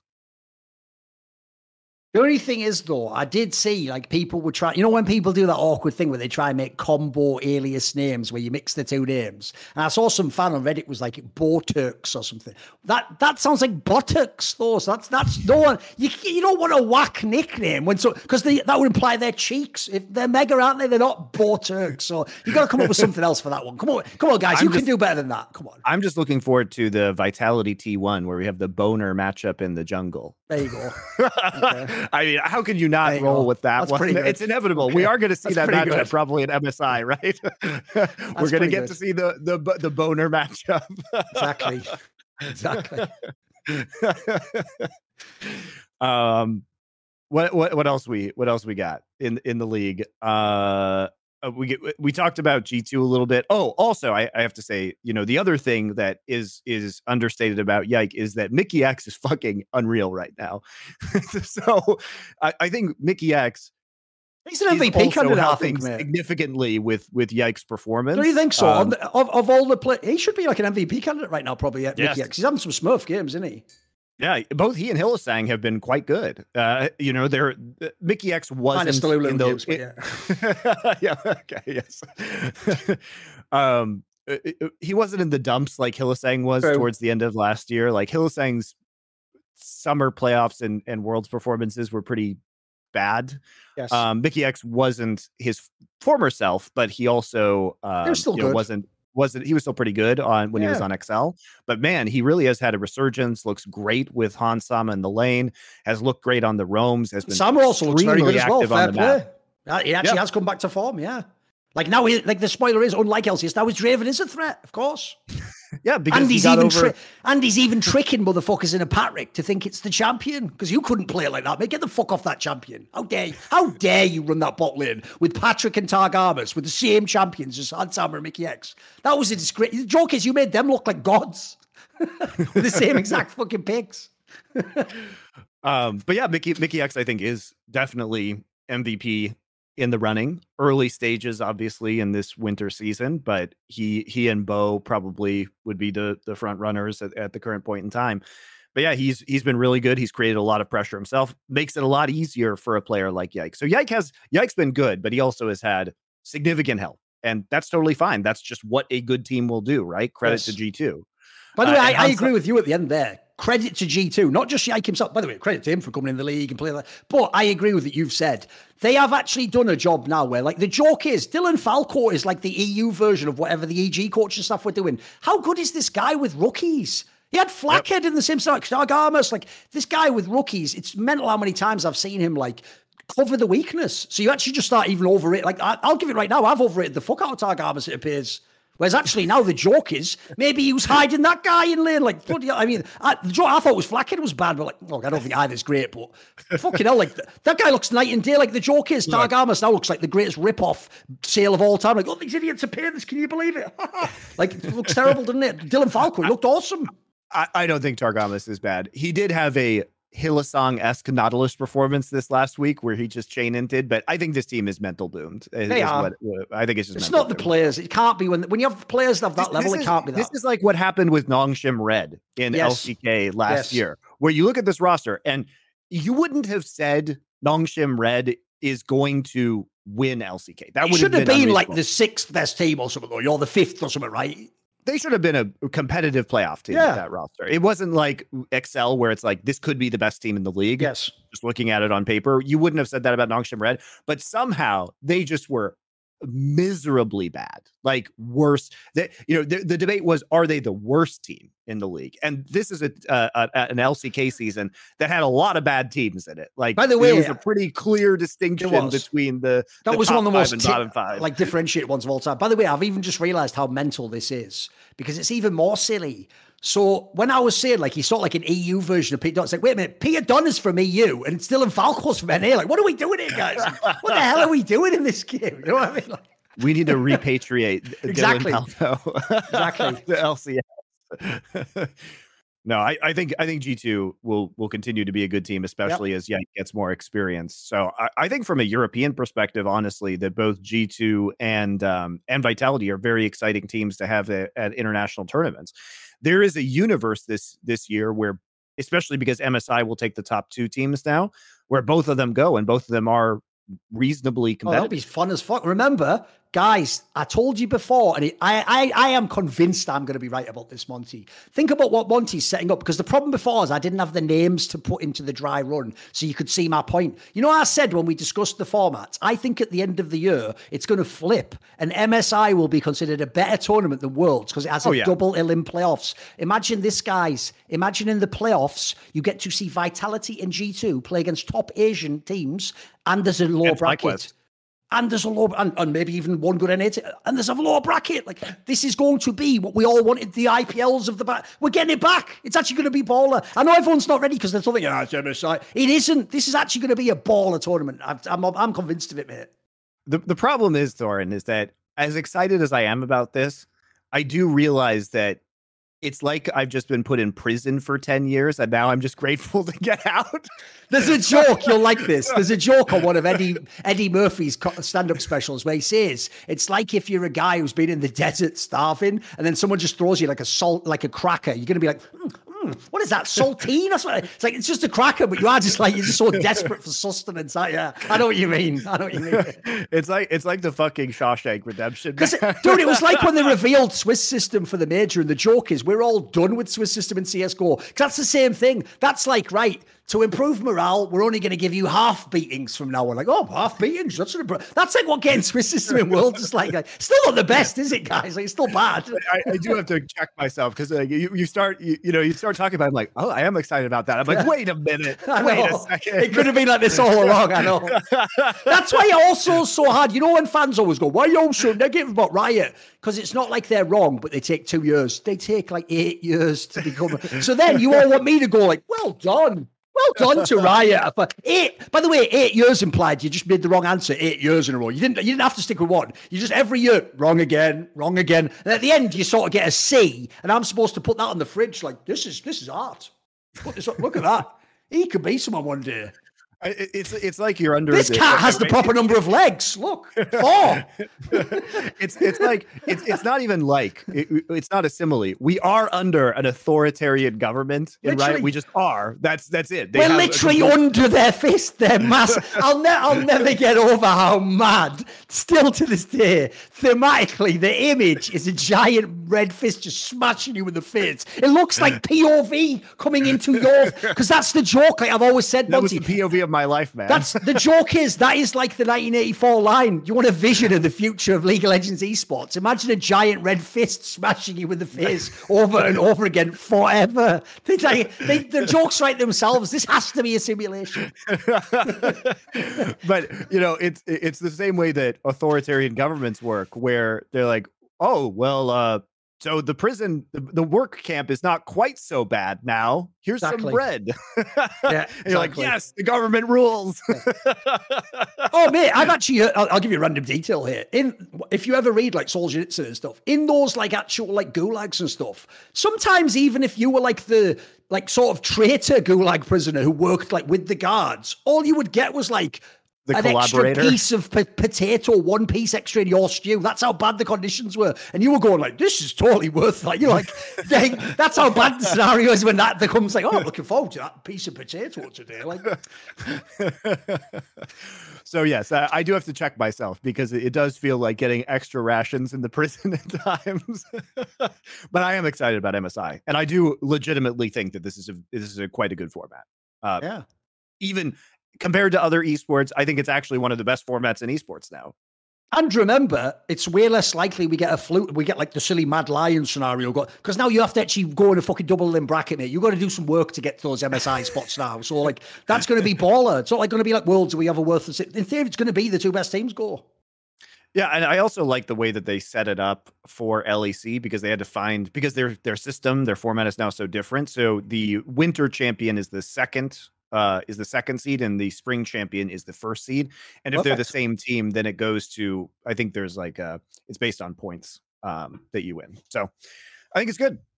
I think it's a good format. I think they should just not ignore wins and losses and just qualify whoever had the least shortest game time. They should just be the MSI team. I mean, logically, it's the best way to determine which team goes on. Why even play MSI when we can have shortest game time just wins the tournament from all regions? You just get sent the trophy. Exactly. Just send it off to you.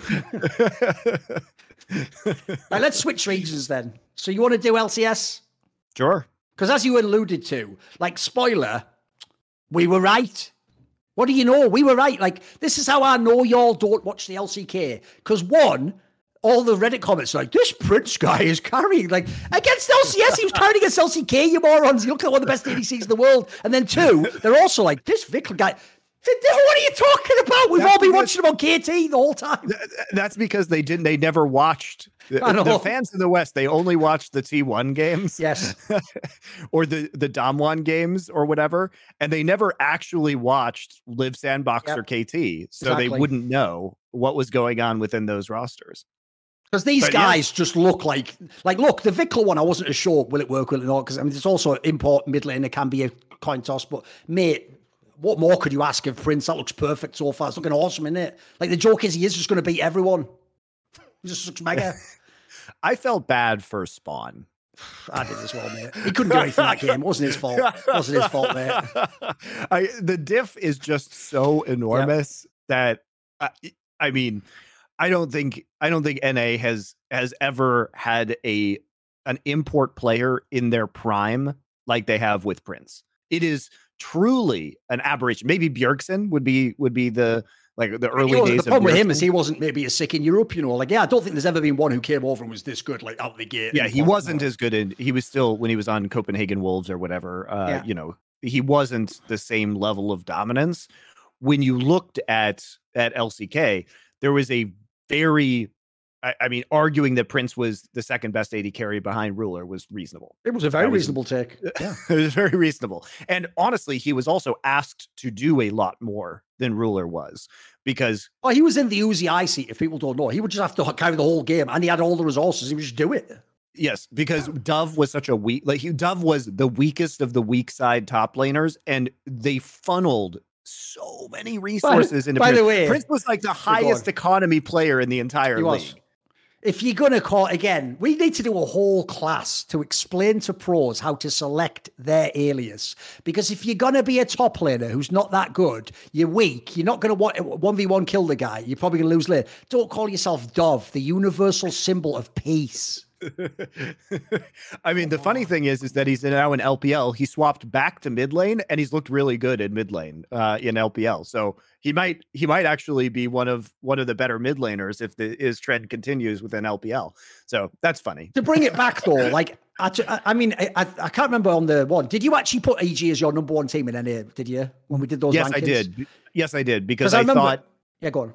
I just thought it would take some time for this roster. Like EG retained most of their identity, right? Yes, they made the argument was this.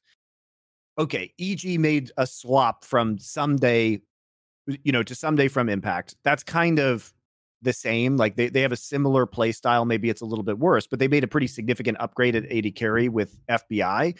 And so their play style should be basically the same. And they were on the up and up, obviously, coming off of last year.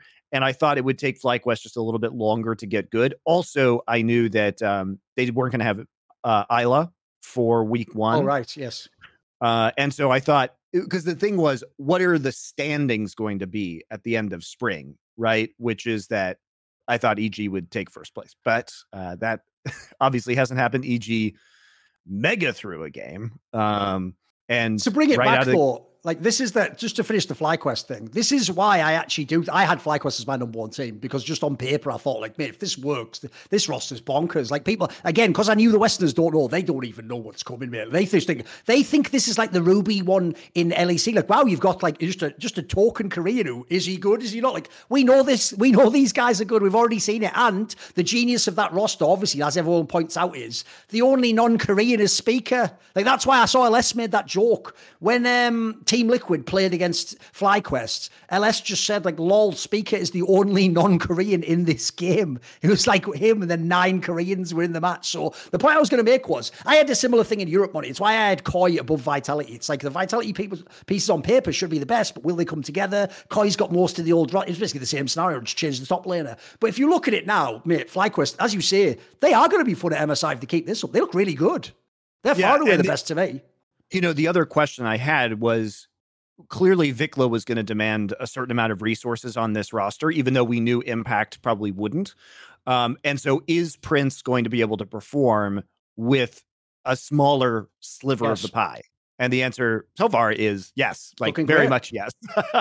He's been really, really good. And remember this as well. Everyone's going to forget this detail because they're focusing on the stars. Dude, everyone flamed the fuck out of that Winsome guy last year. By the way, justifiably so in the spring.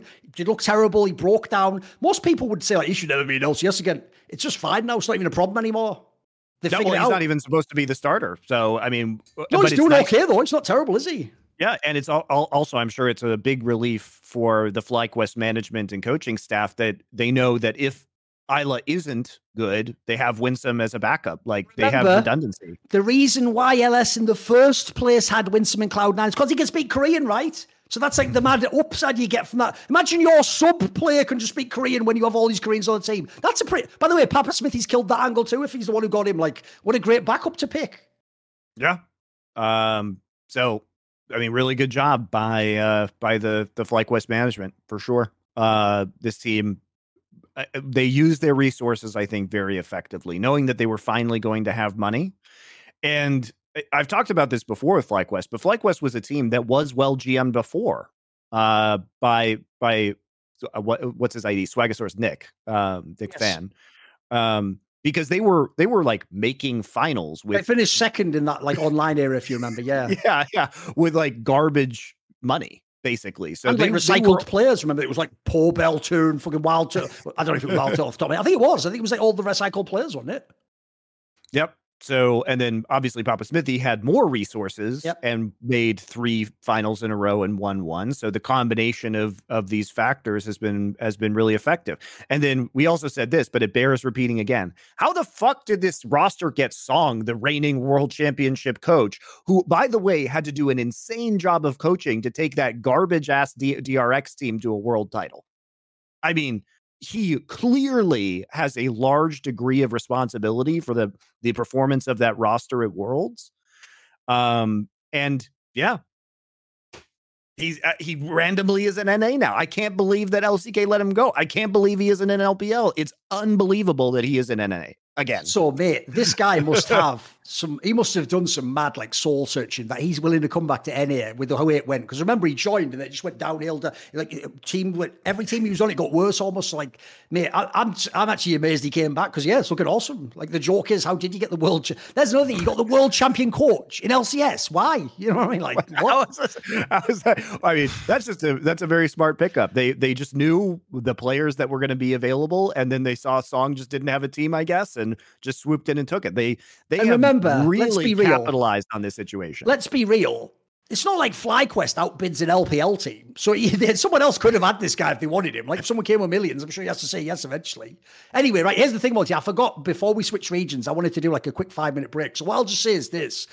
You know, in the past, one area we always meme about is we did a terrible job, like setting up the stuff around the, because basically what me and you did is we were people whose craft was our content, like knowing the game, how to talk, how to present it. So because we spent all the years building it up, we didn't do a very good job, unfortunately, setting up things like having ad reads, having like proper sponsorship, So one thing we've done now is you can actually be a Twitch sub, right? You can subscribe to this channel that we're on now. And that's another great way, by the way. If you want to support this channel, you want to support the content, if you like watching it live, there's a great feature to use. So I would just say, if you're up for it, we would appreciate it. Now let's do a quick break and we'll be back and then we'll talk more LCS and then we'll do some LCK as well.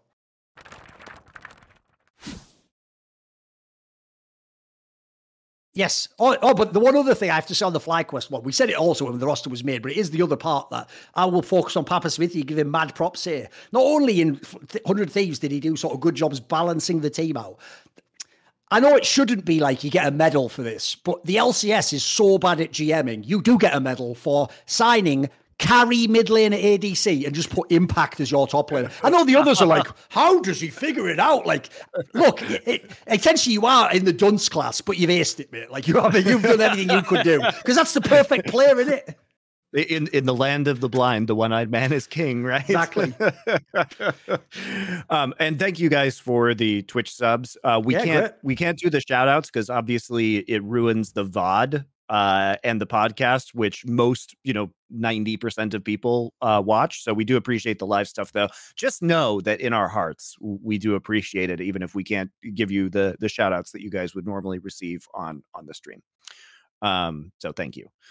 And we will introduce new ways for you to support us. And we do appreciate it when you guys do it, especially because, as we've talked about in many, many different podcasts, particularly the Four Horsemen, the biggest problem with esports is that the fans are not actually financially contributing to the health of the scene. You guys get everything for free, and then you never pay. You guys, what you guys do is you go to Tyler One and you just chuck millions of dollars at him. And you won't spend a single. Then you go, why does the LCS suck though? I know it's mad, isn't it? It's true. It's true.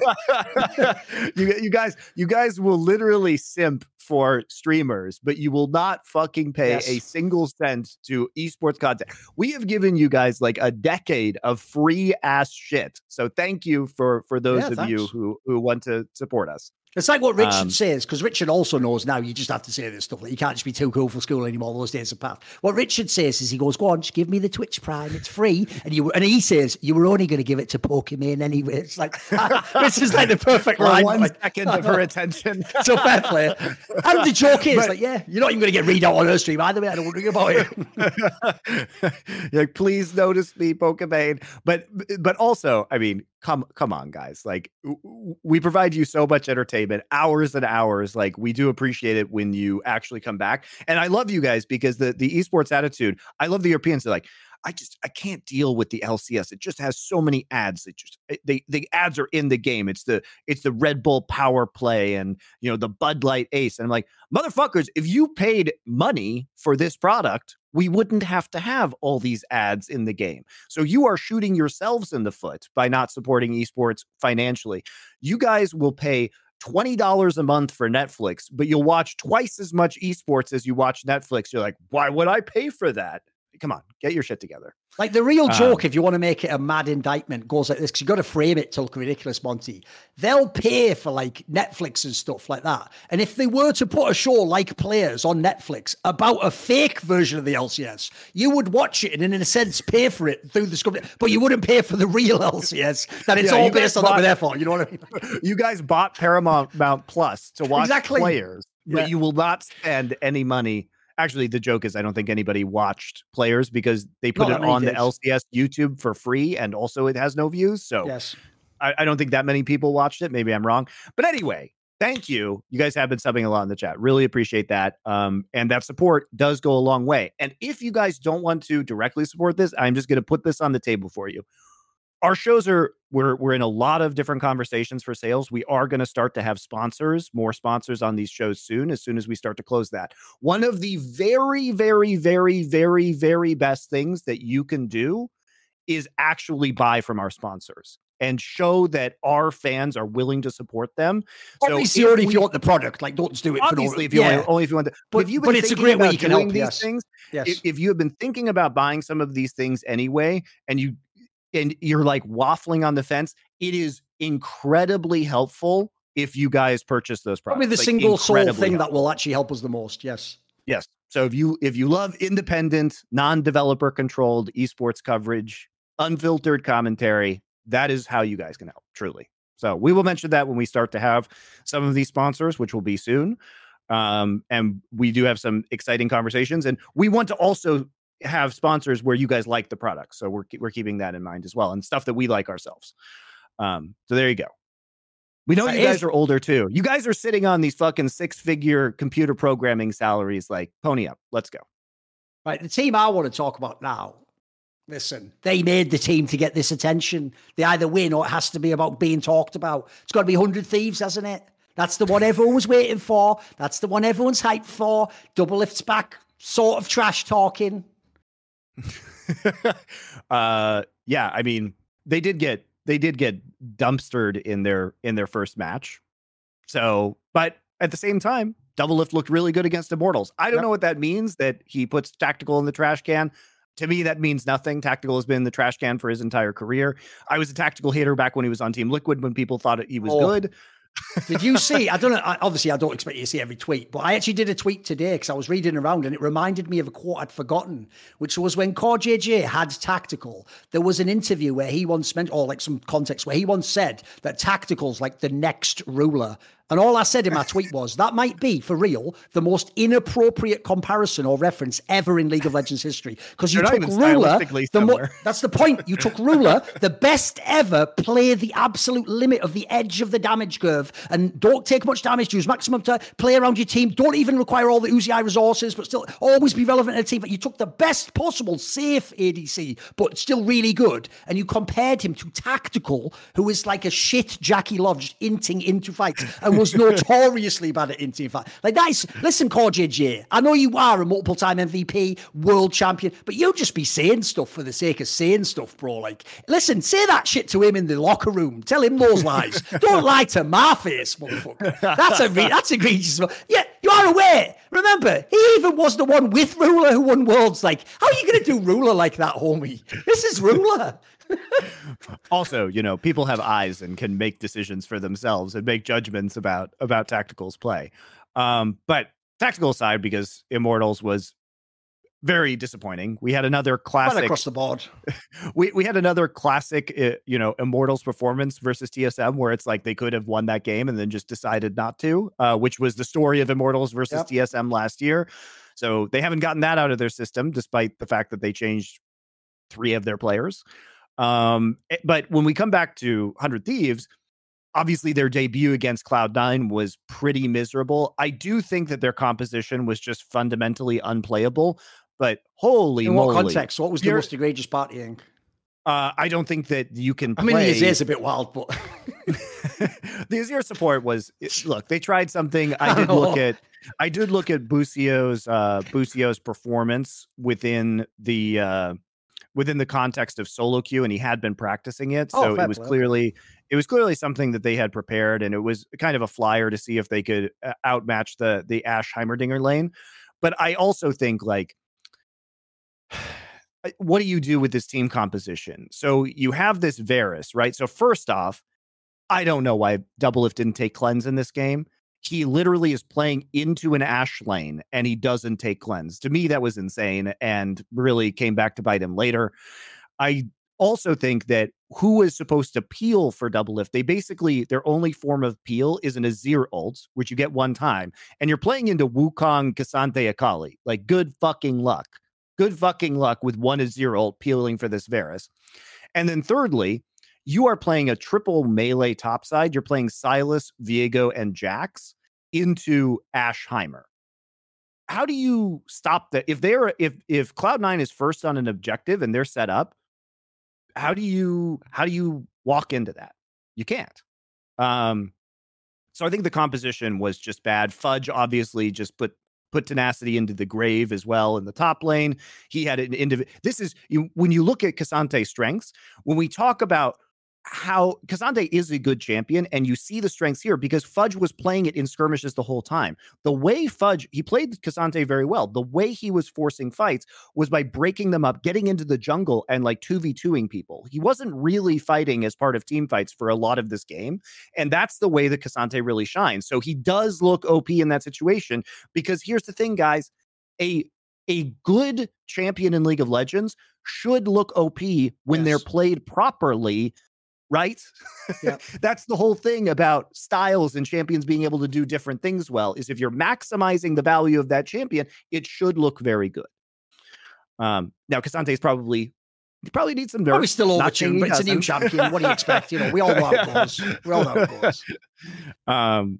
But I do think that I like his design at a fundamental level, and I do think that even in his perhaps overtuned state right now, he does have clear strength and weaknesses. The problem I have is this, Monty, is from looking at 100 Thieves so far, right? Yes, it's only 2 games, isn't it? But the problem is the win is against Immortals, who looked absolutely abhorrently bad. So the problem is right now, I don't have that many like big facts. Like, spoiler, I thought Doublelift would be good. I thought he'd get himself back into form. I don't know about Bjergsen yet. He just looks a bit like average. Dude. Hasn't had to do too much. I have to talk about Bjergsen in his first game versus Cloud9.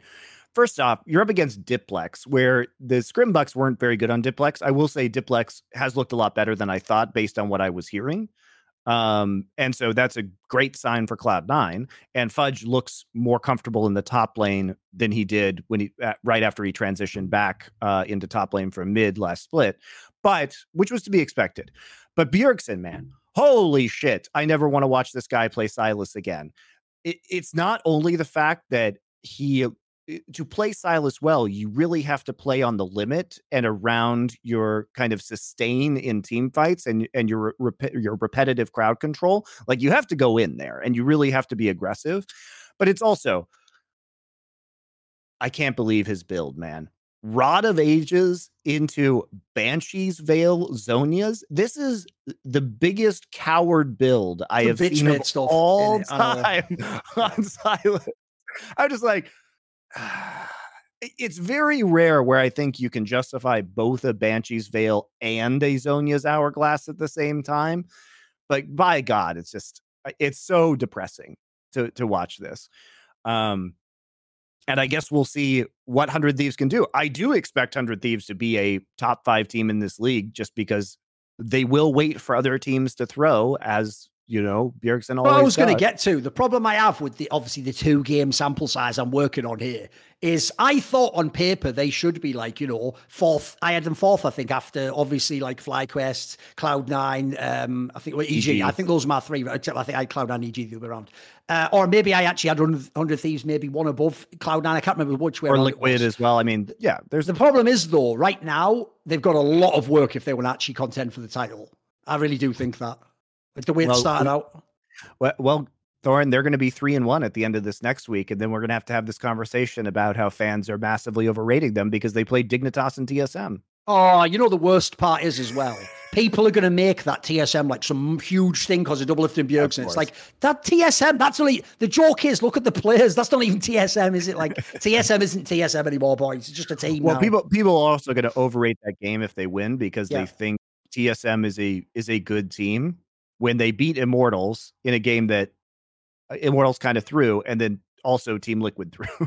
I will say, though, I did think, because I saw someone on Reddit made this joke, and it was a banger, so I'll give them credit. When they beat Team Liquid, there was that fucking joke someone made where they said that, like, Maple just sees, like, all the Korean flags in the server, and he activates, like, as though he's, like, the Winter Soldier or something, Because, famously, he's just, like, twice as good against Koreans when he's on Flash Rolls, when he, like, it was just inexplicable. And Boogie, too. Boogie true. Was true. It wasn't. They were on a different version, but they were both on Flash Rolls, you're right, yeah. Yeah. It's sort of true as well. Because this was like a classic Korean teams. This was like a classic Maple performance, yeah. Yeah. And by the way, obviously the other meme everyone knows is Pyosik, brother, I did tell you, you are sort of a fraudulent world champion coming over this way. Because again, remember, the logic should be, Monty, this should be the LCS version of Bo. He should just waltz in, world champion, dumps for everyone. He did that tweet. No, it wasn't a tweet, it was an interview where it was like, if I lose this game, I will retire. And I even said before the game over, like, well, it's a shame his career only lasts like 2 games. We're like, what? What's so insane about that quote from Pyosik is my guy. You spent the entire year getting dumpstered by Vikla and Prince last year. You spent the whole year getting dumpstered. Now, did you win in the gauntlet for the last place at World When It Mattered? By God, you did. Congratulations. But surely, the point is, you should know how good these guys are. You should know. Yes. So why would you even say that? Here's the thing for me. That just shows that, because here's the thing. The good thing about Pyosik is he is a character. He will trash talk and he will be funny and do things. But he, essentially, like his trash talk game, it's like, mate, you aren't the player that fits, though. You know what? I've always said this about Doublelift. Like, it worked with Doublelift because he was an amazing player. Like, if that had been tactical saying the same shit, it ain't cool. It just doesn't work. So the problem I have as well, I have to say about that move as well for me with Pyosik, is the other thing he said in the same interview, the way he said that if he lost to Team Liquid, TSM, he would retire, or was it FlyQuest, whichever one it was, right? FlyQuest, sorry. When he said that, what was hilarious was he also had a line where he said something like he couldn't like stoop down to that level. And it's like, bro, you're the reigning world champion of League of Legends and you've just joined LCS. You've already stepped down. That's why my joke on Twitter was, your only goal now is to be the prettiest Denny's waitress. You used to be like in Vogue magazine by that analogy and on the catwalk. Now you're in Denny's, innit? So... Because obviously TL, let's talk about them. TL's in fucking trouble, mate. It's like, I told you I wasn't high on this roster because I remember saying the same thing to you, Monty. Spoiler, Doublelift and Bjergsen did set the precedent for this. But if you are going to pick 2 positions to win in LCS, it is mid and ADC, and that's where your weakest players are. Not totally weakest. Like I hear all these great Scrimbook fucking stories. Like, they've got promise. Like, they should be good. I haven't seen it yet though, mate. This team looked really bad. I've been really underwhelmed by Harry in particular. Not to say that you have huge expectations out of a rookie, but he has done very little. He's frequently in the wrong place on the map. They don't seem to have their lane assignments together as a team. So he just has, he'll wander off into bot lane when his team needs him at an objective. He has had some of the like lowest damage per minute in the league. he really hasn't done very much. And I struggle to see how this roster is going to be competitive for a title with a mid laner this week. It is very, very hard to be a good team. And I think even to make worlds if he doesn't improve massively.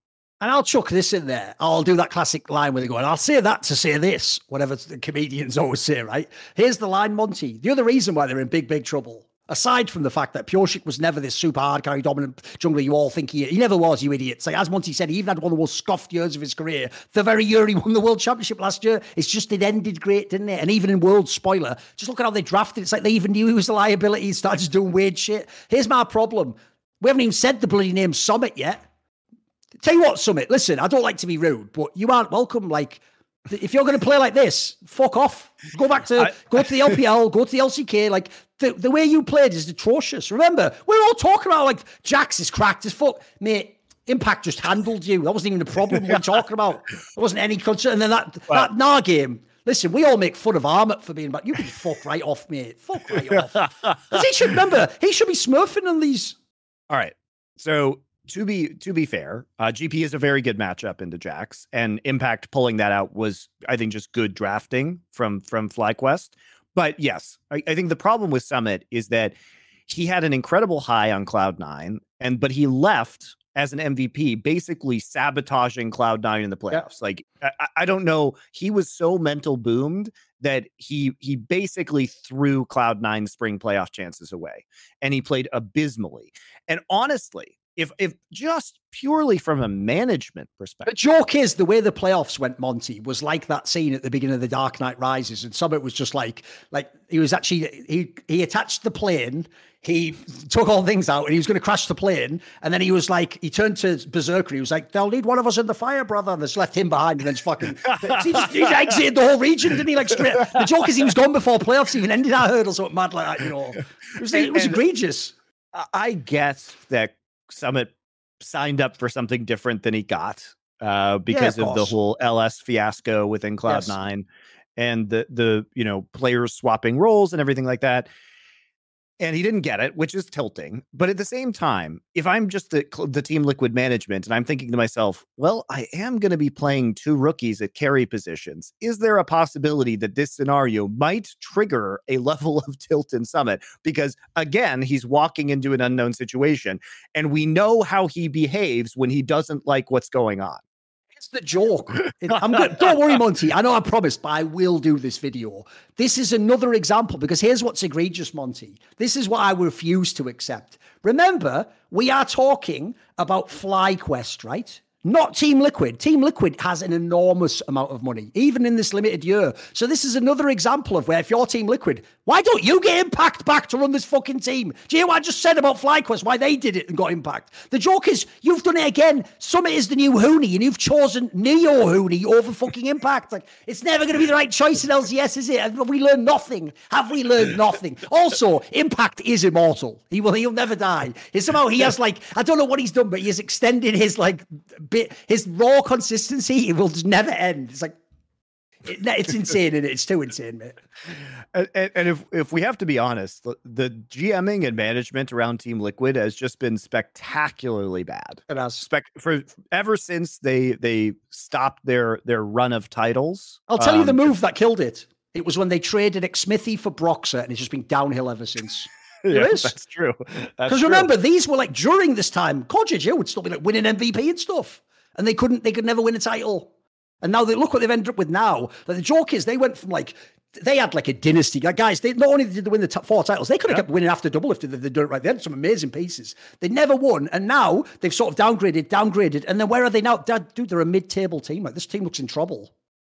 Yeah, and they have no identity, and it doesn't look like they're going to get an identity anytime soon. Yep. Because the veteran players are not providing that identity, and the rookie players are not at a point in their careers where they're able to do the carry performances. Feels like a bit much, Monty, to ask CoreJJ to somehow 1v9 on Nami. Like, not really a 1v9 champ, is it? It's not Pipe or something, is it, boys? Like, well, also, they did take Marin as their head coach, a guy who has literally never coached before. and just hasn't even been involved in the professional scene. You know, he hasn't even been involved in the professional scene. Yeah, but here's the problem. You know what I think? I think at this point in time, I know what's going on, Monty.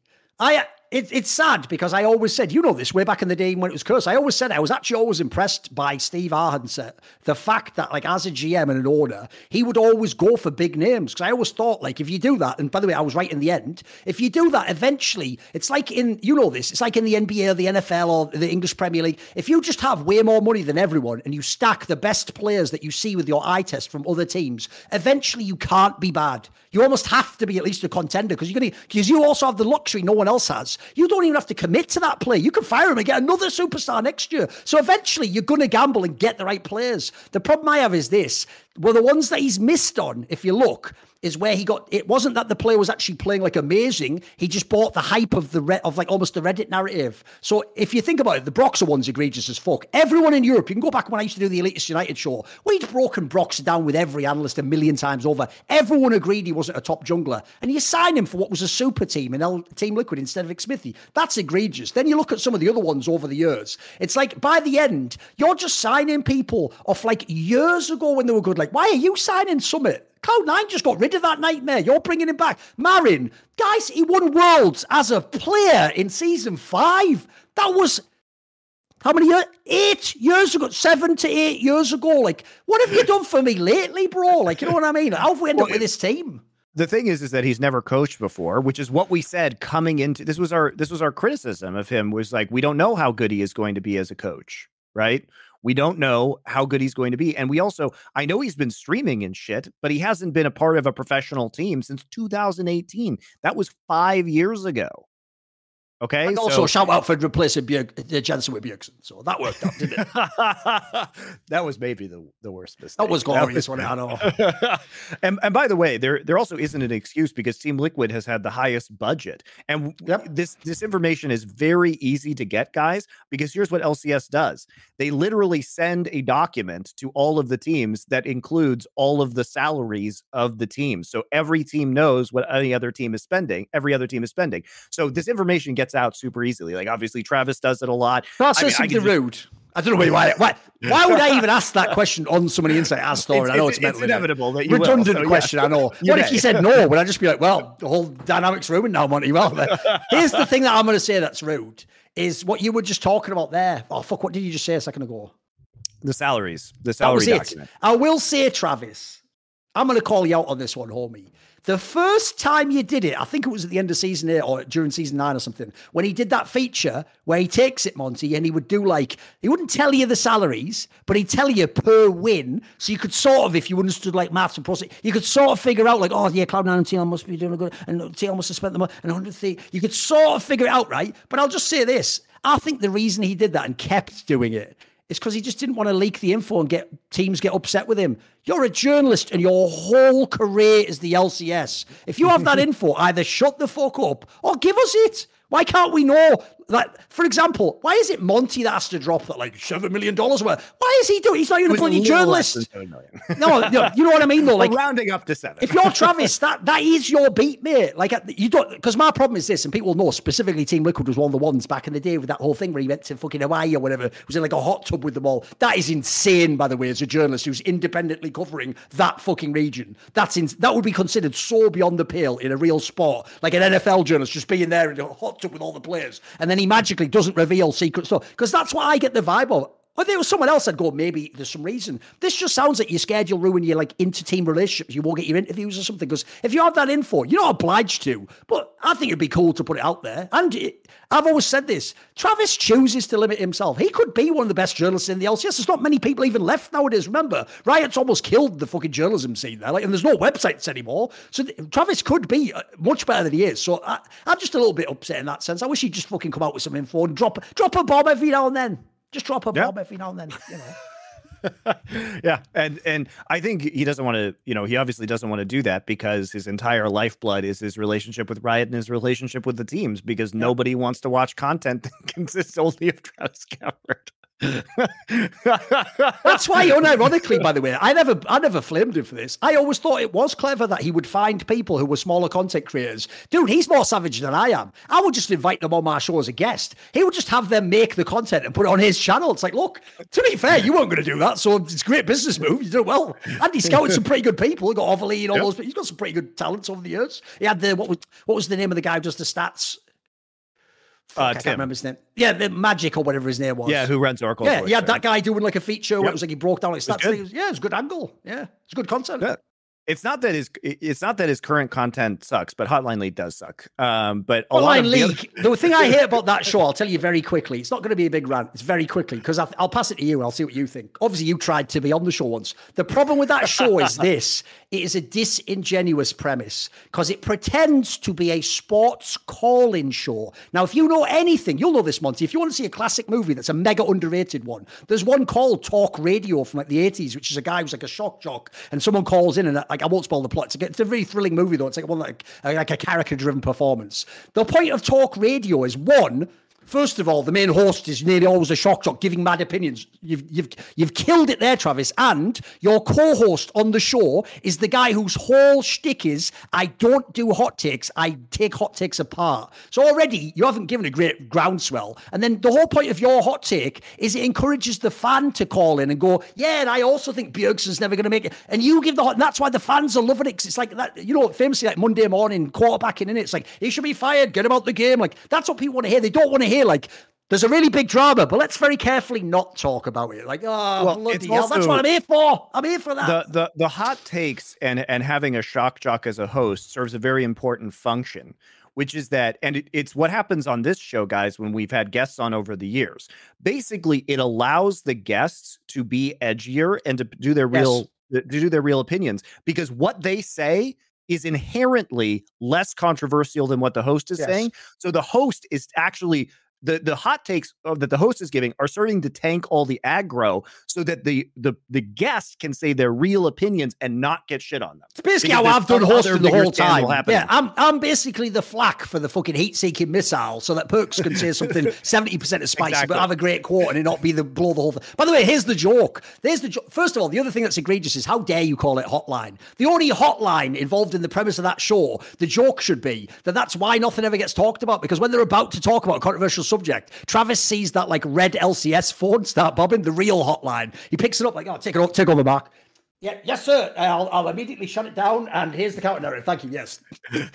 Oh, sorry, Mark. I don't think that's the right topic to talk about, mate. Monte Cristo. I don't think we can trust him on the call. Put on TSM fan number 17 to talk about why TSM might be good this season. Like, what is this? Because the premise of the show is great, by the way. I would love a show like that was balls to the wall. It'd be fucking sick, wouldn't it? Yeah. Yeah, it could be quite fun, but tragically, it is what it is. I'm not going to say the LCS isn't that interesting, but if you notice, once we discussed a lot of the top teams, we did start just like meta discussing like other content in the region stuff. So I'll just throw that out there. By the way, the one other team to talk about really is EG in it. So what do you think of what's EG's problem so far, Monty? Because I thought it'd be better than this. I think what's disappointing is that in their game against CLG, they had such a crazy lead because, pound for pound, they're just a much stronger team than CLG. But at this point, Jojo Pian, I feel like he should know better about how to convert a lead when he's playing a champion like Ryze.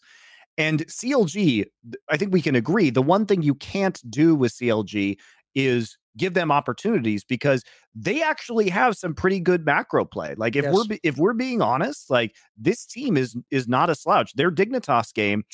Now, did they throw a little bit? Sure. Contracts had a very good game though. They did some really good set plays around Pum's Ash arrows that were impressive, like by any standard, not just by an LCS standard. And so this team is smart. And so if you repeatedly do the wrong thing, they will be able to get back into a game. Like they are capable of playing from behind. And so for Jojo to take the lead that he got and not execute any kind of split push, not play the map at all is embarrassing. Like Jojo needs to take the next step as a professional player and as a leader within this team and convert his leads. you can't lose to CLG with this advantage. That's inexcusable. CLG should be a gatekeeper team for the playoffs. They're a team that has strong fundamental teamwork, but they should not have the individual ability to contest with most of the other teams that we would consider top in LCS. By the way, I had a slight other topic, and here's the other thing, Monty. I won't ask you the name because should I say something controversial? I'll just put it out there and we'll see what you do with it. The usual dynamic of your career and mine since you've been connected with me. So catch this hot potato / grenade, Monty. Right. So here's the one I'm going to throw out there. I don't know if you saw this, but on the Evil Geniuses channel, they put out a video 5 days ago. It was called, like, this is where it's going to be a serious topic now. You're going to think it's all fun and games, guys. This is a serious topic. The title of the video is The Dark Truth Behind the Evil Geniuses Off-Season. I remember seeing that and thinking, is this like a community made thing? It's on the Evil Geniuses channel. It's just a funny hype trailer for this season, right? And what they make fun of in it with like documentary things is the idea that, like, obviously they don't address anything about the Danny angle. They just make it seem like it's a joke because remember they called Evil Genius. It's just the branding. What it was, but here's my problem with that, Monty. Other people might not know this because they don't know the behind the scenes stuff we've heard. But spoiler, I'm committing myself now. Just like I haven't done it yet in CSGO, but don't worry, I'm going to get it done. You know, I'm going to nail them in CSGO, and I did a different video about that. I've got a Frankie video coming. All these people I'm going to nail to the wall. I'm going to do one about that League of Legends story and what happened with Danny. I'm going to find out. I already have quite a lot of it, but I'm going to get the rest of it, and I'm going to figure out, because here's the thing, Monty. What I will never accept is this. You know that thing, one of the things that always outrages me the most is when, you know, in the newspaper, there's the story where it's not just that a guy did a murder, but you know when they the evidence is circumstantial and they get off. You know that famous trope where they like taunt the victim's family, where it's almost like, you know, I did it, but I got away with it. That's almost what this feels like. This is disgusting. I know your brand is Evil Geniuses. Spoiler, that's terrible branding right now, if you know the things I know. If you actually know, so even what's implied about what happened with Danny, the idea your org is doing that angle of like the dark truth, and then you don't even really address it. And as an org, you will never actually address that. As far as I can tell, all you will do is you will attack anyone who does address it like they're the evil. You'll do what you call Darvo. You'll flip it so you're the victim and they're the aggressor. Even though actually it's people, by the way, who care about young men and people in the careers not being fucked over, trying to say questions must be asked of this. You have to look into this. What's going on? You've tried to block all that, and then now you're sort of memeing in that vein. I find that quite distasteful, I've got to say. Yeah, there was definitely some shady shit that was going on with that whole Danny situation. Like, I'll drop one here. I've heard from someone. This is why I have to search it through, though. I'm not a journalist in that regard. I'm not an investigative journalist, but I did hear from someone legit. They think that those like DMs that were on stream from the family, they said it wouldn't surprise them if those were real. I don't see why they would be fake. Yeah, you know, but even though they would be fake. When you look at how that woman, Nicole Lapointe, tried to address it in her video, the implication, she never overtly said it, but the implication was that like it was nonsense or it wasn't right or whatever. And the maddest part about that, I'll just throw this in there as well, this will probably be in the video because it's fire, is how fucking dare you as an org potentially burn a player out, mistreat them, use them as trade bait, and then after that, call yourself their family, and then when their family says something about it that you disagree with, you counter them. Who the fuck are you? I'll tell you who you are. Their family. That's so egregious, mate. Like, I don't think, here's the thing. They shouldn't go to prison over it, but it's just so distasteful to me. Like, what's the upside of that? You know, here's the thing. Either cop to it, which would be great, or just let it lie. Just don't mention it. Don't even go into that area. Just let it go and go, we're just going to put it behind us, you know. Yeah, and also, guys, just in terms of the broader industry right now, so you're aware about EG's reputation, there are a lot of people that have told me that EG is an absolute shit show internally, like very badly run. The management, you know, is basically I'll burn a line for you. I'll give you a quick line. This was a line that when I almost recorded the CSGO one I had. Are you ready? Because it'll be CSGO, so no one will see this. This was the joke that you'll appreciate, Monty. At the beginning of the video, I was going to go. I investigated the org. I got people who were past players and staff. I got people who were present players and staff. I asked them throughout the whole organization. Some of them liked some of the other players. Some of them liked some of the coaches. Some of them didn't like some of the players. Some of them didn't like some of the coaches. Some of them didn't like Nicole Lapointe. Well, that's it. I mean, everyone didn't like her. Like, that's the joke. Like, some of the staff, there's like 2 or 3 staff there, mate, who like any game, everyone tells you the same thing. Sometimes without even you volunteering. They're just it's also, I hate these people, you know. It's also so many people who have been part of that organization who have left. They hold a bitter hatred. Yep. They're not fans. They are not fans. surprisingly antagonistic, I would say. Like, put it this way, I'll give you the contrast that tells me this is serious, Monty. You know this. It was almost impossible, even sometimes privately, with some of the people who had Stockholm syndrome, who were in TSM. Some of them even privately would defend TSM. And that was what was mad to me, because I would get, you were mistreated. Dude, none of that's going on with this EG thing. Like you say to a man, they all just say, like, if they're polite, they're like, I didn't like it, I disagreed with the way it was done. If they're just fucking raw players, like, I fucking hate that person, this person, and they fucked me up. Yeah, mate, it's not a good thing behind the scenes, put that way. Yeah, it doesn't seem great. Perhaps there will be another holy war soon against evil geniuses. Well, the joke is that they've also played into that, haven't you? If you're going to call yourself evil, we're literally crusaders of fucking esports, homie. We are here to crush evil, to destroy evil, to root out and remove evil, okay? Remember what they said, even, Monty? Old Edmund Burke quote, isn't it? The only thing it takes for evil to succeed is for good men to do nothing. Well, you know what? These good men, we are going to do something. There you go. It's time to get my cross shield back out, I guess. There you go. Thing is, I actually did like, even though you didn't come up with it, I did actually like that the angle they took in that, like, crusade. If you remember that video we did with all the art contests, was they always made me just like the fucking guy with the broadsword, just rocking. Because my style. Like, I just go in and I just hope I win, you know. But they made you were almost like some sort of like cleric fucking priest character with like magic elements. No, but they put that angle as though you were like trying to do the more like cerebral approach. It was pretty good. It was good dynamic. I thought it was pretty good.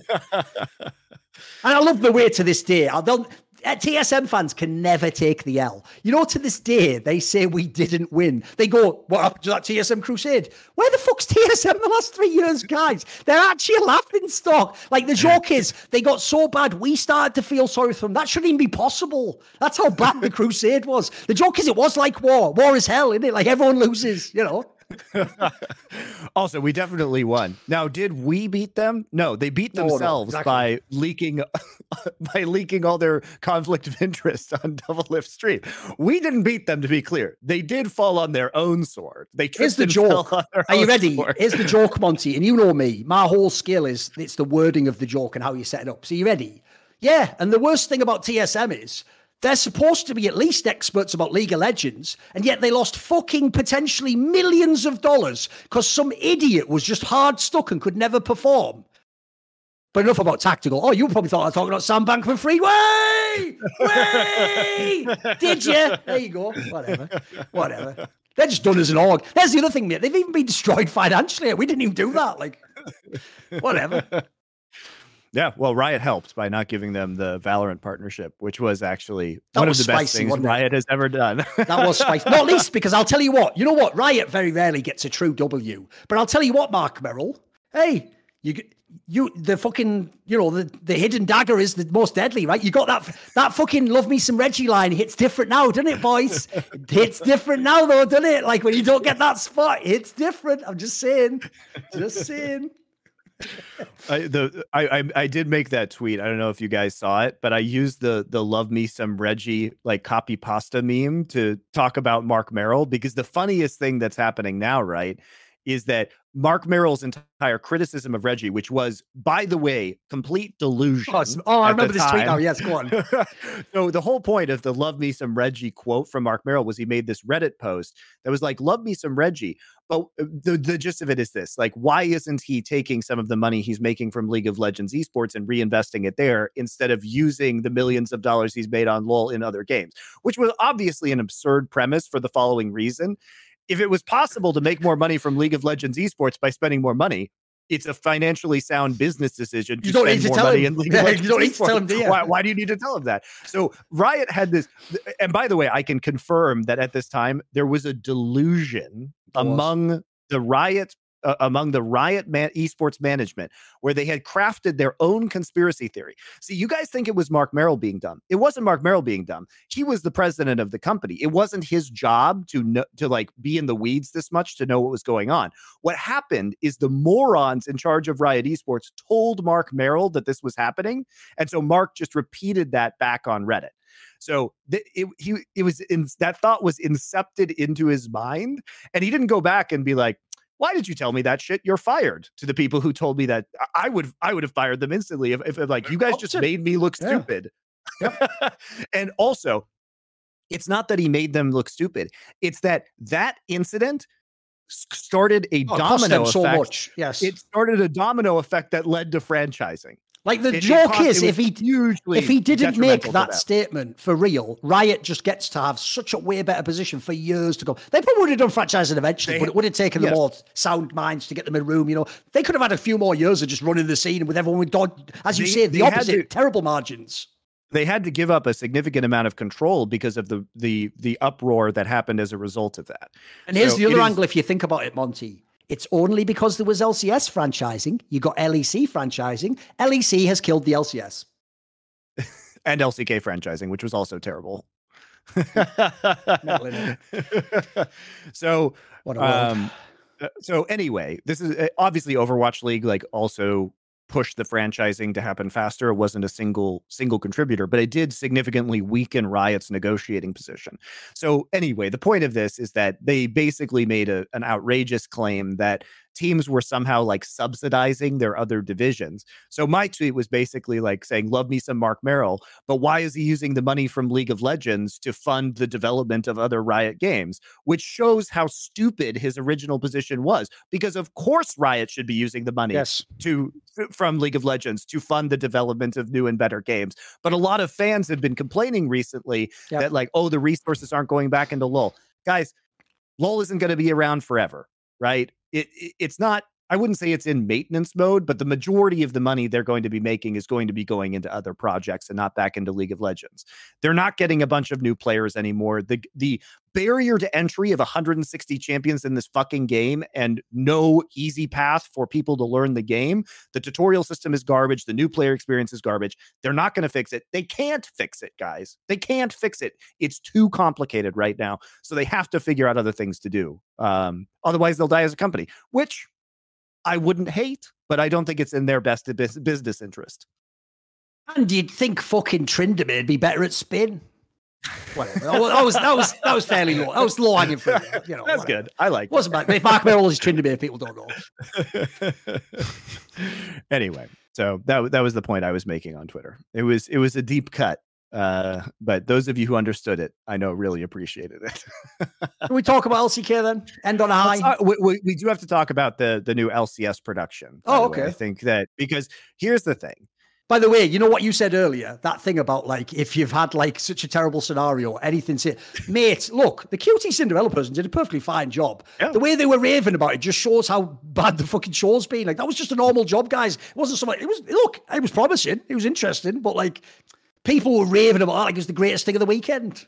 Bwipo was obviously great. Yeah. He's always good in that sense. Yeah, he's always super good. Very charismatic, very knowledgeable, super good at talking, very good at explaining things. I thought he was really fun to have on the broadcast. I know what we need to discuss, because here's my problem, Monty. When you do TikToks and stuff and I watch them, in my brain, I think I had that conversation with you on a show, but we never did, which is when they revealed it. This is the most egregious part of the whole setup.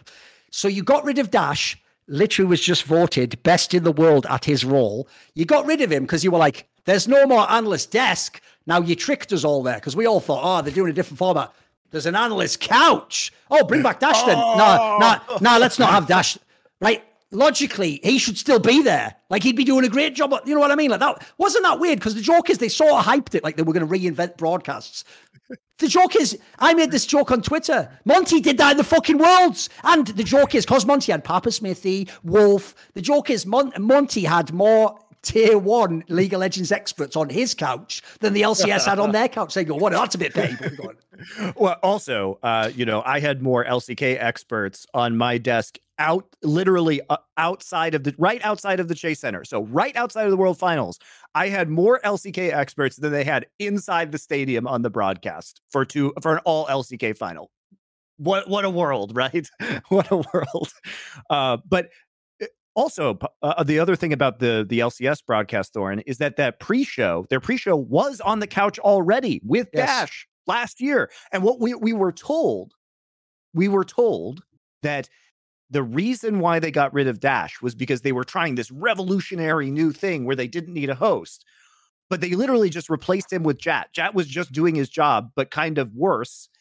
And it, as far as I could tell, was exactly the same thing, just with no Dash, and there wasn't a revolutionary new product. You remember, Monty? There was this league. You might not remember it. It was a long time ago. It's called the Overwatch League. I know it's basically dead now, but it was a thing a few years back that they were mainly doing, in a smaller game. And in this thing called the Overwatch League, they had a guy called Monty, who was called one of the best casters in the world at the time. And then what happened was, look, I don't know. I mean, it's awkward that Monty's here on the show with me, but I'm going to keep talking about the third person. So what happened was, Monty didn't really get the offer he should have gotten, and it wasn't really what, things had been the years before. And one of the reasons he took that gig, justifiably, is it was one of the craziest chances to change forever what, being a part of a company and being talent was, both in terms of, impact on the show and the broad, but also, I'll tell you right now, it was the best contract in the world, maybe the best contract ever for a league of, for esports talent, as far as I know. Like a proper contract, this length, all these bonuses. And what happened is, because Overwatch League didn't live up to what it was supposed to be, understandably, they had to cut costs. But they didn't. This is what everyone knows the story.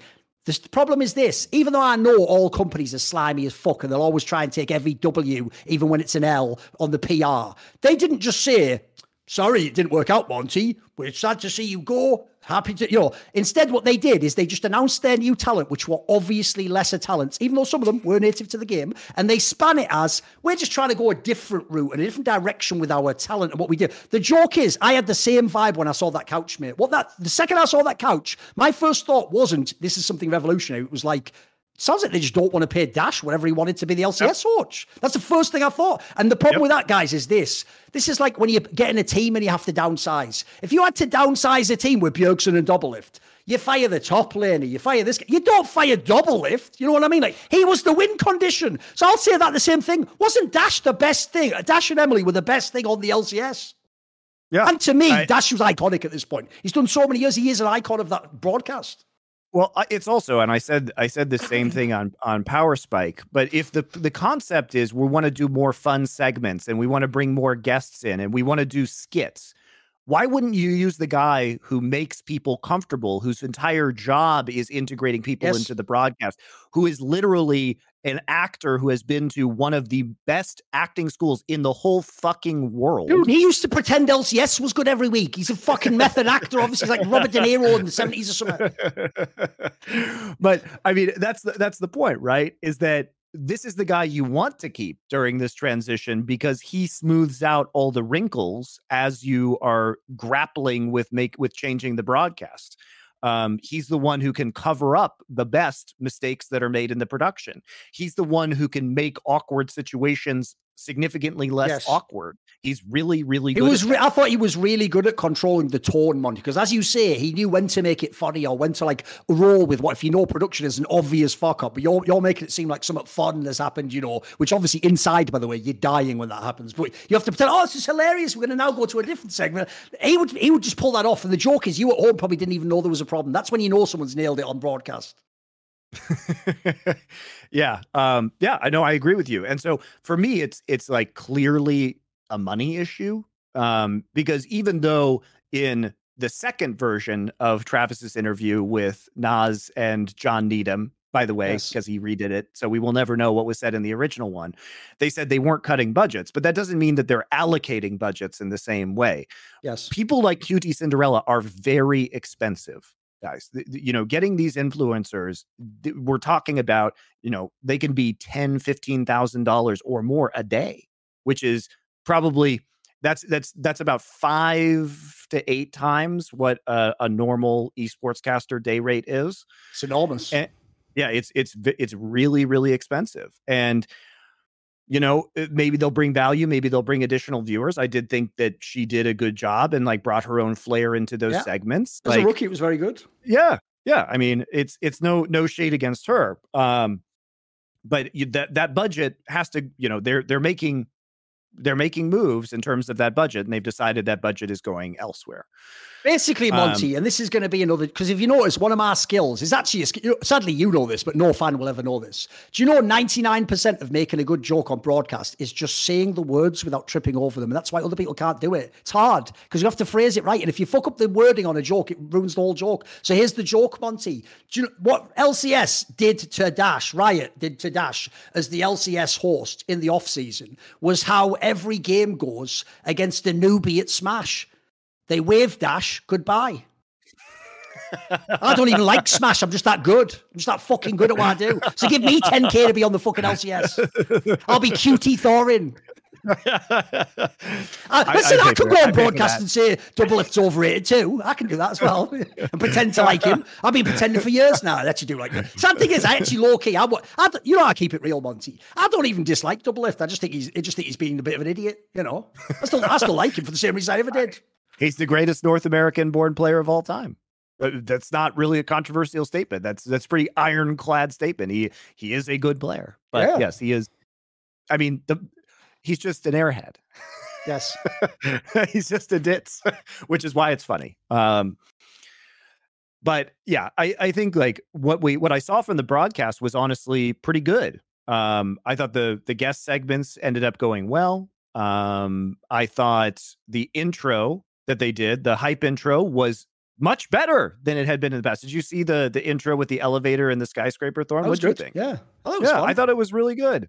It was better than that one where they had like that fist fight or the fuck that. Because here's what people don't remember, because we have to connect the past to this. That fist fight one deserves to be considered the modern day running down the halls at the beginning of the LCS, where they just wasted time doing that stupid intro. Like, that one was whack. This was actually pretty decent, I thought. Yeah. I mean, the fist fight was well made. It just had nothing to do with it. Was. Yeah, you're right. It just was irrelevant to League of Legends in any context. Yeah. It wasn't even, by the way, actually fitting for the personalities of the players and the talent of that. Like, it didn't even make any sense. It was just nonsense. It was essentially just like, what if Dash and like Kobe had a Matrix fight? Like, all right, like, why are we spending money on here? This sounds, by the way, I'll say it right now, LCS sounds like those like stories you hear about Hollywood in the 80s when everyone's on coke, and that's why they're all making mad movies. Like, yeah, like Sylvester Stallone and his grandma, let me think, they're bank robbers, and they're like the joke is LCS ones like, what are we gonna do? Oh, tell you what, who's a good QT Cinderella? So that's 10 grand a day. Give her 12. Right, bring her in. Dash, nah, tell you what, I've seen enough of him. It wasn't that good. That the LCS numbers were down last year. Fire him. And then, it just sounds like that. They're just reaching for mad things all over the place. What the fuck's going on? Oh, John Wick's big at the moment, sir. That's what we're going to do. John Wick intro. It also just didn't make sense because there wasn't even like fake beef between Kobe and Dash. The joke is that I'll tell you how that should have been. Logically, that should have been something like Freak and Kobe or something, and it was like the idea they're always battling opinions. Freak and Dom, dude. That would be great. Fire. By the way, if you had the balls to do that, sorry, let's go. If you had the balls to do Dom versus Freak on that, and it was the same fight, even that would be legendary. That would be. By the way, I'd even give bad props to Riot if they had the balls to do that, mate. That would be sick. Yeah. Here's the joke. Are you ready? The joke. Remember, Monty, this is fucking sick. This is my best wordplay in a while. Because they're having a fight, and because Dom was a jungler, and because of Freak, you could call it the Rumble in the Jungle. Yeah. Not bad. That's so true. Not a bad reference. I hit everyone. I hit Freak. I hit Dom. I hit the fucking actual fight. There you go. Not bad. Well played. Not bad. There you go. Yeah. I think there have been missed opportunities, and it was a well-produced. It was really good from a technical perspective. It just had nothing to do with esports. Yes. Should we talk about LCK? I will say, Dash got an excellent piece of footage for his acting career now that Riot has forced him to go do that instead. So it was very timely for Dash that happened, because I think they got some Marvel stunt coordinators, and now he could be like, look at what I can do in his auditions for. I know what I'm going to have to do now. I'm going to have to say one last thing before we go to LCK, and I'm going to have to make it bloody controversial. Oh, well, I guess someone had to do it, Monty. May as well be me again. Right. So here's what I'm going to say. It's not actually that controversial, but I will just say this. If you are actually Dash, you're probably liking the show so far. You're probably, okay, they sort of stood up for me, said I was the best. Here's the one part I've got to tell you, though, Dash. You have sort of believed your own hype a bit, and here's why. Because I saw all those posts he was doing that. I was all like, hey, don't worry that, guys. I'll be streaming soon, and you'll still be able to watch me. Here's where esports fans fucking suck, right? I'll give you a quick aside. Have you ever seen those scenarios that would happen every few years where there would be some tiny streamer, often it would be someone who was disabled or some sort of a minority or something, and there would be someone, and people would decide as sort of like a cool gesture, like, let's blow this person up, let's all jump in, let's sub, let's gift subs, let's be it, and then let's all tell them when they got 10K, say, we love you, like, you can do it, like, congrats. I always thought the evil part about that was the way that, like, attention culture works, because you know the way the economy economy works. That happens for a week, and then the next week you're back to almost nothing, and it's like you've been shown what it's like to live the rarefied life, and it's taken away from you. You're back in the gutter. Here's the problem Dash has. Don't worry, mate. When they're watching the LCS Twitch and they're tormenting, when they're on Reddit, they're all going to say, oh, I love Dash. Oh, I wish I could watch him. They're not going to tune into your stream, I'll tell you right now. That's just the nature of the industry. I'm sorry. So, I actually have been watching Dash's co-stream. He's on. He has a couch set up, and he has been doing it with Artemis, the former EG coach. Yeah, I know him. And so they've been bouncing off of each other pretty well, and I found it enjoyable. And it's a very different product because, in the same way that my Worlds live viewing was more of a conversation and more of kind of a fun, dynamic atmosphere. It's not that I don't like other co-streamers, but I do find the vibe better when there's people in the same room together. And Artemis is very insightful, and Dash, I think, asks good questions. So I was actually hosting I was rating with my Bangers Only stream, his stream coming into the LCS. Oh, then how many views did it have? Because you must know. I think he had about 500 to 700 concurrents. Bro, this is the beginning. This is when they should all feel sorry to be on the stream. It's at 500 now. Where's it going to be in 8 weeks? That's the question, I'm just saying, I was watching it. I'm not saying it's bad. I'm just saying the fans are, unfortunately, that's not the way fans are. They'll say they're loyal like that. But the joke of fans, this is actually the reason why we've had to do company like Fast Free Nation. The real problem with fans is they want it, so they need to be spoon-fed. So the joke is, if you aren't on the LCS broadcast, you don't exist to it. The joke is, I bet a bunch of them don't even know there is a co-stream. They're like, what? Dash co-streams? Like, they're not watching in that sense, I think the hard thing is that everybody who wants to watch a co-stream has already made a decision about who they're going to watch on the co-stream. It's, they've already decided that I want to watch Meteos or Sneaky or LS or Dom or whoever else. And so I think it's really hard to break in to that co-streaming environment. I think it's tough. Here's the thing. Let's do a quick 5-minute break, then do the LCK.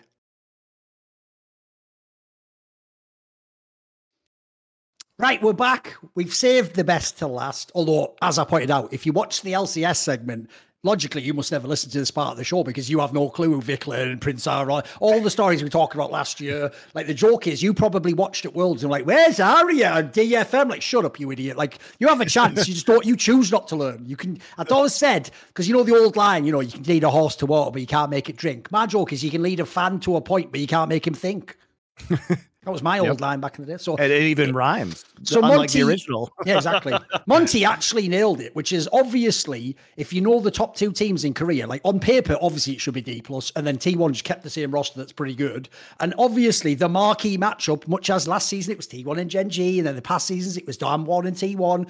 The marquee matchup already happened. It was D+ against T1. And bearing in mind, some of us thought, I thought D+ might end up being the best team in the world. As if you needed the script, the classic script of the LCK, you have to have the underdogs lose to T1. Because here's another thing, mate. It can't just be Faker at this point in time. There's something about the T1 name. It's like people just lose these bloody regular season marquee games against them. The amount they've won is ridiculous in history. Even when they're not the best, they always win them. Because this was a big game. This was a big time game.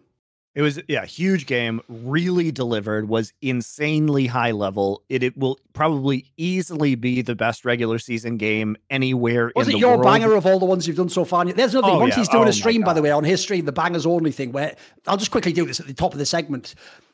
As well as doing this show where we do the analysis, what Monty's doing is, because we've complained over the years, and I know, by the way, I genuinely think people like Emily Rand, Kelsey Moser, they almost deserve a fucking statue in front of the LCS or something, because these people have I think cut 10 years off their life trying to watch every game in the world. Well, the point is, they did all that stuff to know what's going on, but fans can't do that. It's too much time. The joke in the modern days, you can't even just watch all of LPL. That alone's too much. So what Monty's doing is, he's going to watch all the best VODs in every region, every one of the big ones, and he's just going to basically show you which the good ones are. It's called Bangers Only, and so this was the banger of all bangers thus far. Unfortunately, we will not be having another banger of this caliber for quite some time, most likely, at least on paper, right? Maybe we'll get a better series, but this series was really high level in the way that it was played, and it had everything you wanted, right? It had crazy good storylines leading into it, with Keria doing all the weird stuff in the meta that he's doing with AD carries as supports, and then the mind games of each team, T1 then taking away the Nami and Lucian that had been so dominant with Deft and Kellen in that bot lane, where they've just been absolutely smashing people. in LCK. And so that was taken away. And then we got to see that the response to this was a bunch of AD carry bans. It was like 5-6 AD carry bans a game to prevent Korea from doing that, who then pulls out the support Kalista as a response, which we hadn't seen before. And we have Kellen playing Guardian bone plating shield bash Yuumi to try and counteract the dominance of the Lucian Nami lane into the Zeri Yuumi, which was this is some dark tech, boys. This is some dark tech. The dark tech was out of control in this. The bot lane dark tech was out of control in this series because it was all the dark tech that caused the new dark tech. It was a game within a game, exactly. Yes, exactly. Yeah, it was actually wild. So it was a really phenomenal series, and if you guys want to go check it out, it is a Twitch VOD on my channel where I go over it. But watch the games regardless wherever you watch it. It was amazing.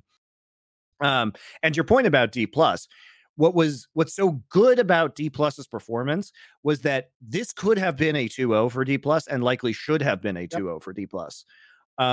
They also the classic storyline against T1 in best of 3 marquee matchups. The classic win the first game, second. We all know the way it goes. They somehow win the third game. They just curse monkey paw off to win every third game of the marquee matchup. You can't give T1 too many chances to adapt to you, right? It's like the Borg in Star Trek. You know, you can kill a few Borg, but then they adapt to you and they assimilate you, and you become, your strategies become part of their collective hive intelligence. So you have to deal with them quickly. And the factors in this match that D+ was nearly able to win, even though they're still trying to get used to having Kana and Deft on this roster, was, I think, a very good omen for the rest of the rivalry, because it hopefully will continue to be close.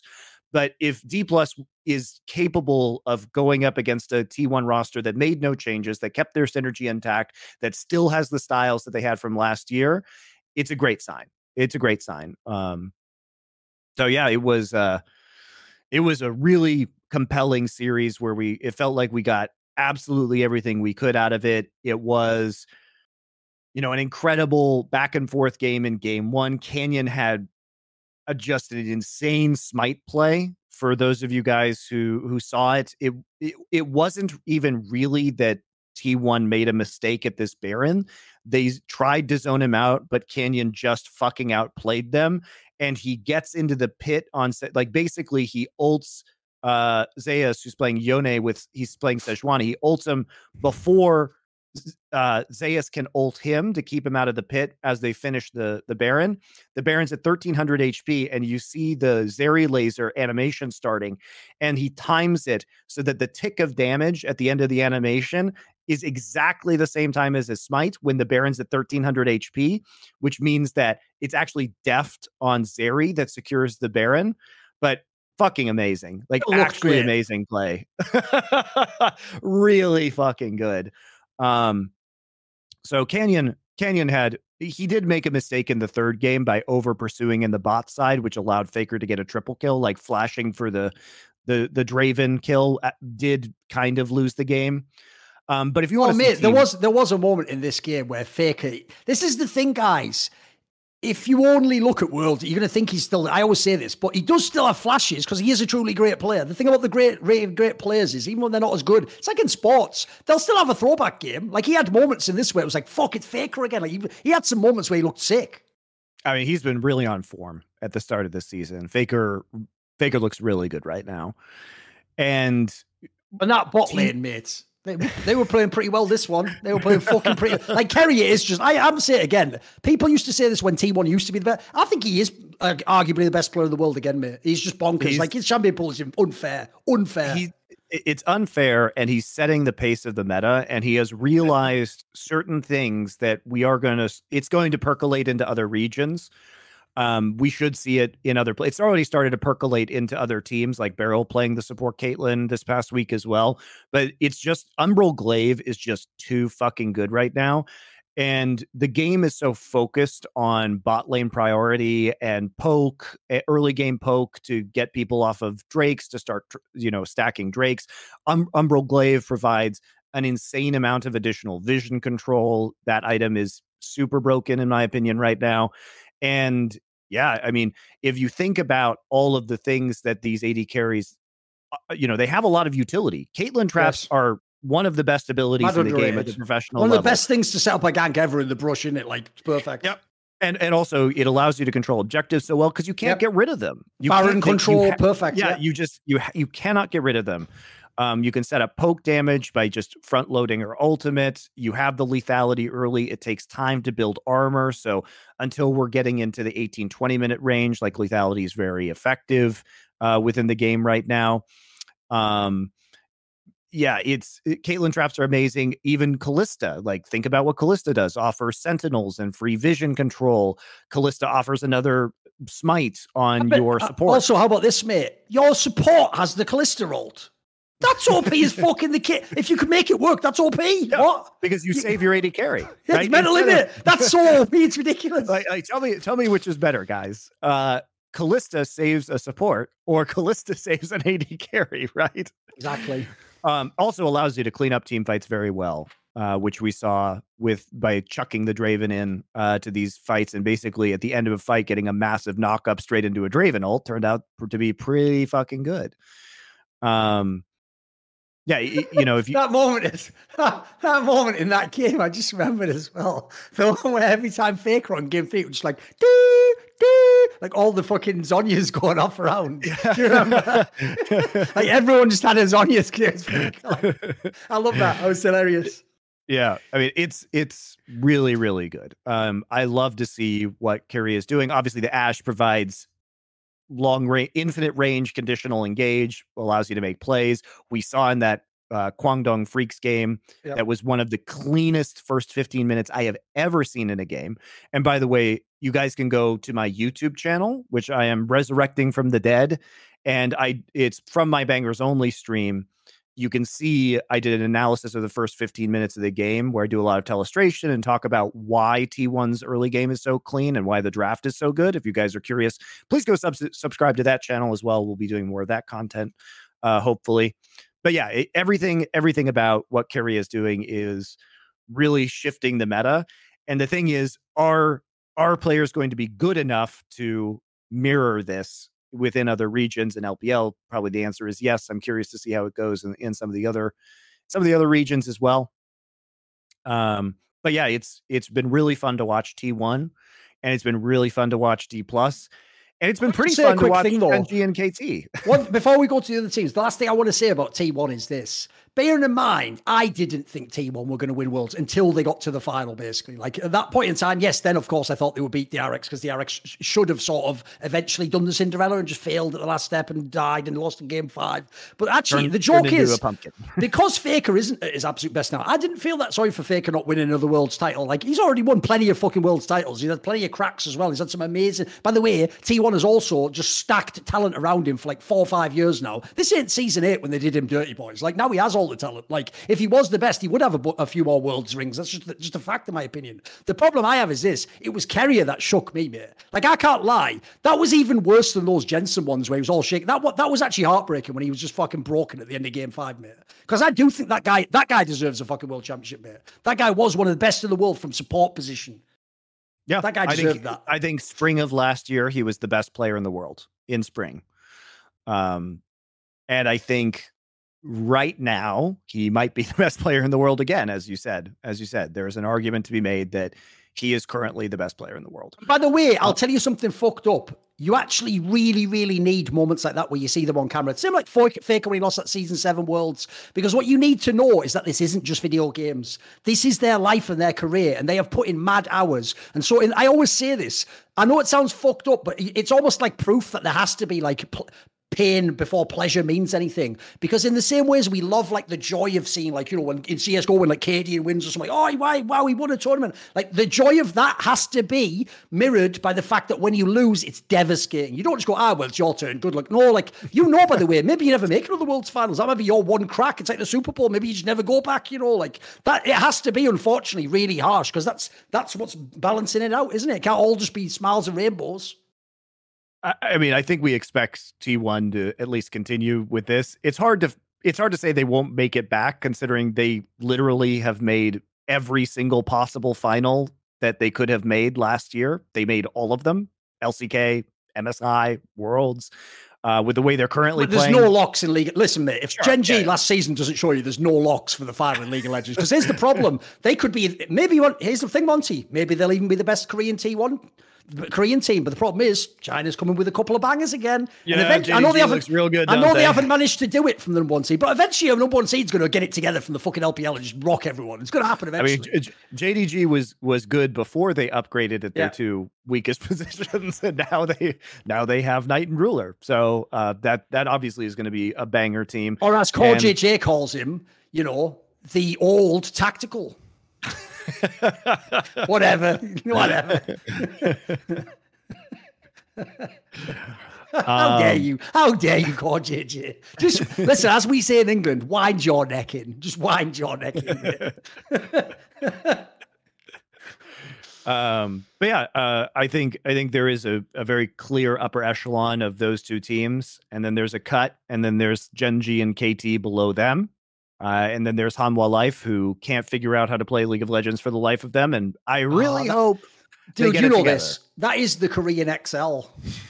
It just is, isn't it? It should be so much better than this, Monty. But they're only one side. And look, I don't want to sound like a hater here, because I don't actually hate on fucking people like Zeka, but like, I did sort of want to see you all come back to reality, though. He isn't like fucking Chovy or Rocky or fake. He's just a good player, Yeah. He's a good player. I did want them to be competitive for playoffs. For fun reasons, to make everyone else challenge. But that team looks fucking terrible right now, mate.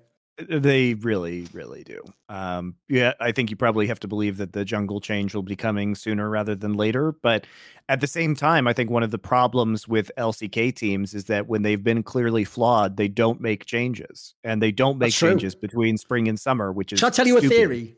I've got a theory I want to run by you. So you tell me what you think, Monty, because I'll give you the credit. You know more in theory about Korean culture than me, right? This is what I think as to why they don't do it. It's actually one of the things that I actually find really hard to deal with when I read interviews with Korean players. A Korean player will be like objectively by every metric and result of the worst player in a match, and he'll lose, and he will actually apologize like he fucked up.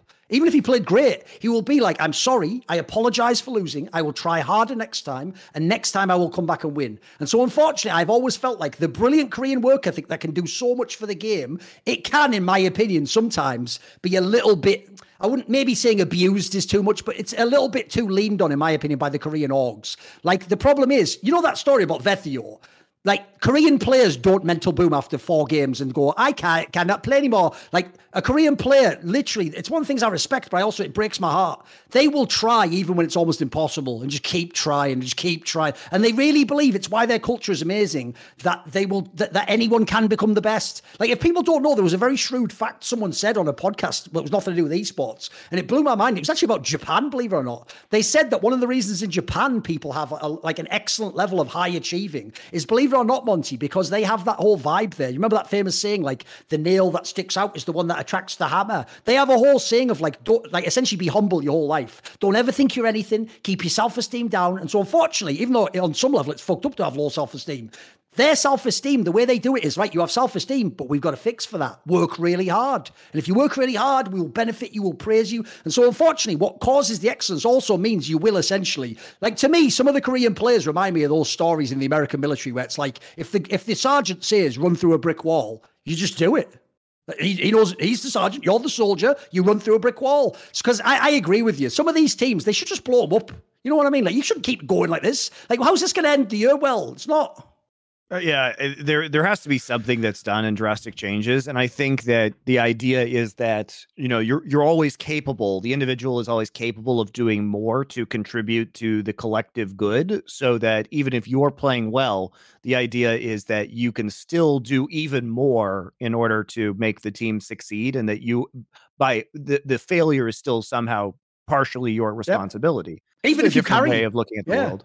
Even if you are the carry in the game as well and you lose the game, like, they still feel like you could have done more. And by the way, the sad thing about it is, like I said, unfortunately, I can tell you that mindset is what will make you the greatest. Like, I'll tell you right now, Monty, when Simple used to hard carry Na'Vi in CSGO, he would also say and believe the same thing. Like, I also could have done more. And I'd be like, bro, you dropped like 45 kills. It's like, yeah, but if I got those 2 on the first round, I would have 47. We would have won. Like I said, that's a fucked up mentality. But if it works, you will be the greatest player of all time. Like, no, you can't stop that mentality.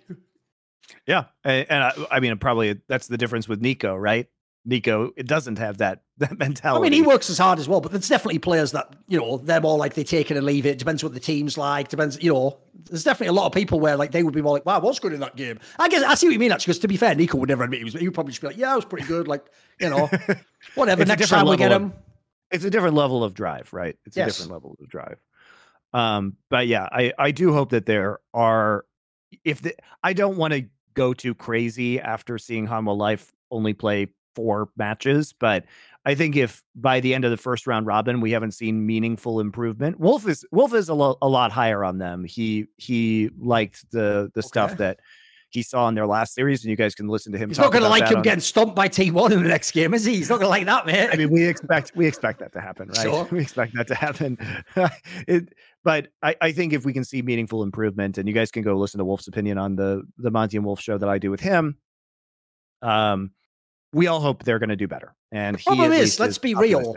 Right now, you still do have champions like Zeri. You have some very strong ADCs. When you have a player with the talent level of Viper, it can still turn around. You can still win some games. I just think fundamentally, it's a bit like the XL one. The actual team doesn't seem like it's worked as well as it could have. Like, it hasn't come together like you hope. Sometimes you need to just make a change, like signing Dread and replacing Clid with him, just to reinvigorate spirits. Right. It's not necessarily that the players are fundamentally bad, but sometimes you got to just make a shift to improve morale. Right. And then you can return to what you had originally planned later. So, yeah, that's about it, I think, for the LCK. Obviously, we talk a lot about LCK and Monty and Wolf. So if you want some long analysis about that D+ versus T1 series, you guys can go over to that show and get it. We touched on a lot of the main points here. And also, I will just say this. I'll just throw this out to be a tiny bit of a cunt.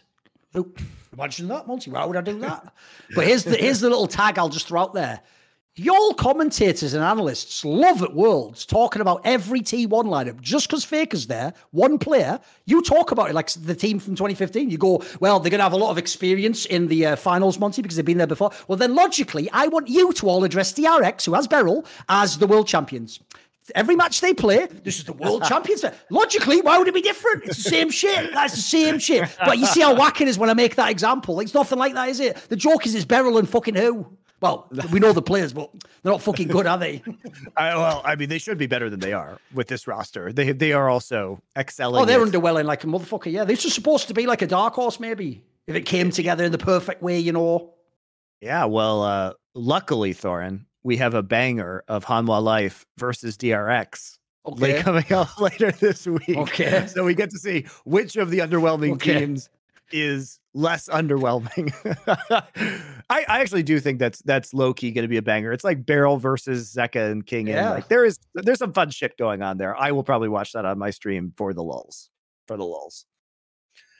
All right. Should we do some viewer questions? Yeah, do a few questions. All right. We are going to go back into the Grog Coin channel and put a bow on our Grog Coin before we announce our new way of asking questions on the show. Let's see here. I'm not going to ask ones that are no longer relevant, such as predicting stuff before the season started, because some of these questions are I think Excel won't be that good, Monty, if you ask me. To be fair, we could almost do a skit like that where we just run the whole thing back. Like, go on. Let's see here. What is your biggest or most unique pet peeve? Didn't we do this one already? No, I had one like that in CSGO, I know. That was like pet peeves in the game or something. I don't think we did it in League, did we? Biggest pet peeve? What is your biggest pet peeve in life, Monty? I think I said this already with Richard when Richard was on Four Horsemen. We had something. You're right. I think I said that it's people who think that there should be a advantage in bracket reset in double elim, like a bracket reset in League of Legends or Counter-Strike or other long games, or there should be an advantage to the winners bracket team in double elimination, and that because there isn't, if we can't run double elimination, is like it actually just Omega tilts me.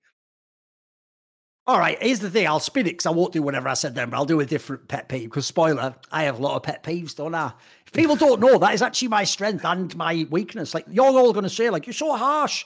Like, by definition, here's a word you'll love, Monty, that's been abused in the English language. You know, in the modern day, discrimination's terrible, isn't it? Actually, discriminating, by definition, when we're talking about ideas, is the best possible thing you can do. It's how you differentiate what's good, what's bad, what's different, what are the patterns. Literally, yeah. The idea is if you don't discriminate, by the way, then logically you will date anyone. You will live anywhere. You will take any job at any...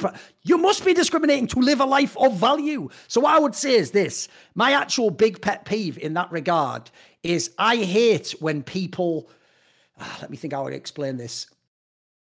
I hate basically when people want a type of... They say, I want X, but all of their actions subsequently show they don't want X. And sometimes they want not X. So a classic example would be like ones where people say, we've had it our whole fucking careers. Remember, the whole time Reddit's ever seen our show, there's always a contingent of people like, Carl Starrin doesn't understand the game, and we really need high-level analysis, blah, blah, blah. And then the joke is, when someone like one of my mates and a fellow content creator like Jensen Gore does like a video like that, or has a Patreon where he breaks down games and shows you like a new tech and different players, or they do a video where it's like, this is our cross-match. Y'all don't even watch it. I can even retweet it and you won't watch it. Like, I'm giving you exactly what you want. And the joke is, you just say you want that because what you're doing is you're taking advantage of public perception about what it says about you. You're basically the guy who goes, my favorite music, well, it's hard to pick between Brahms and Mozart and Beethoven, but then at home, you never listen to that. You're listening to fucking Limp Bizkit into Linkin Park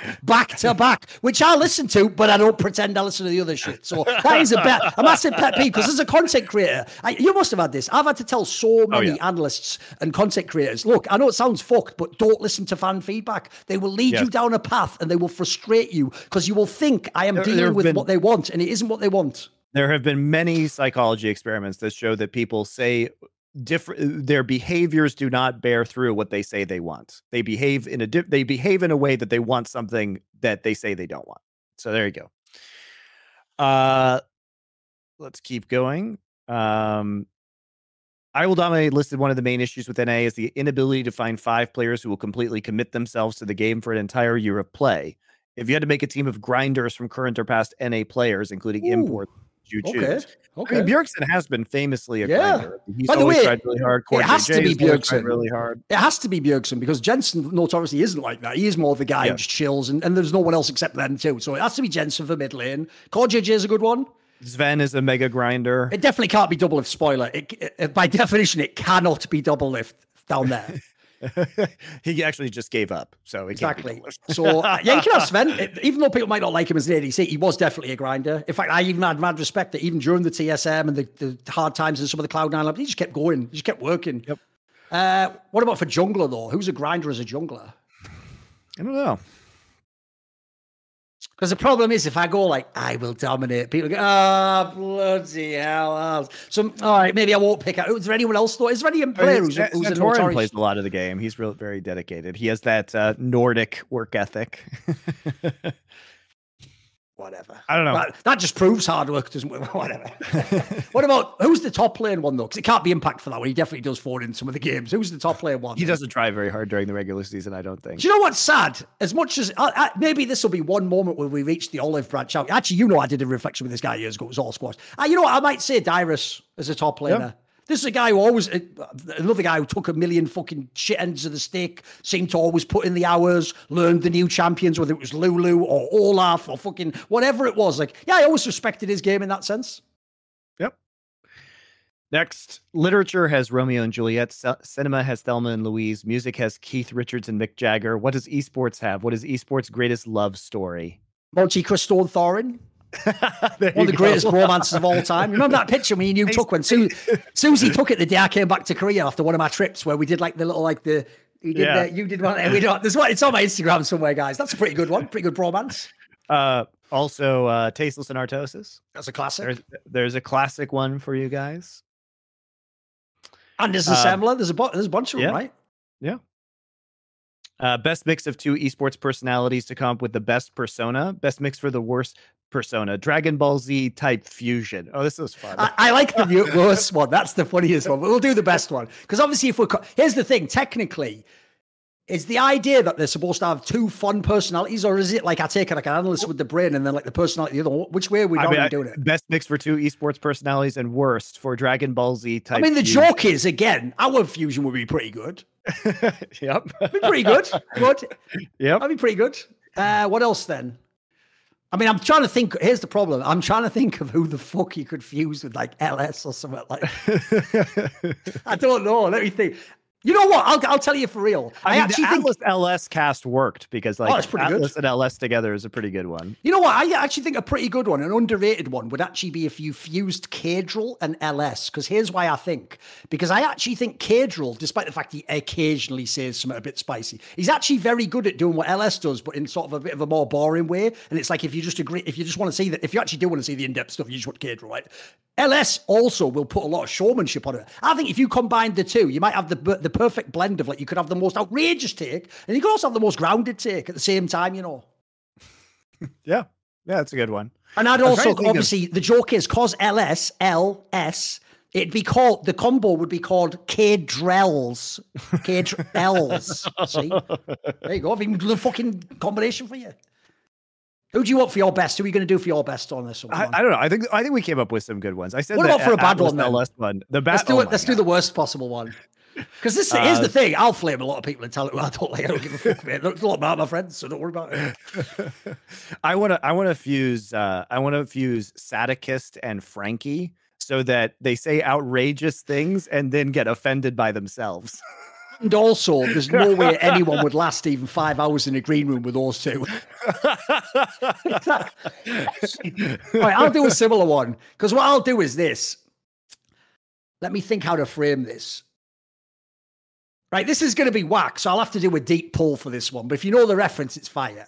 I will take original OGN Mole Trap, who, if people don't know, was a bedroom StarCraft cast. I used to watch him in Brutal when I was a noob, who I didn't know was just shit, but was just doing an average job. And he was just super basic, basically. He didn't have any in-depth knowledge about League. He was just like, there's a reason why Monty and Dora were the replacement of that. Like, he wasn't good. He was clearly someone from another game, and no one took to him. So essentially, I'm saying, like, I think the sort of like it wouldn't work at all. Nothing about it works. And I would combine that, not with the other, just with Freak's arrogance. See what I've done there?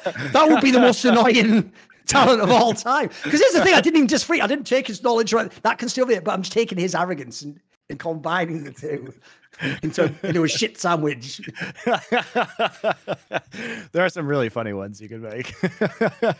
The internal conflict in some of these people would be outrageous. That'd be wild.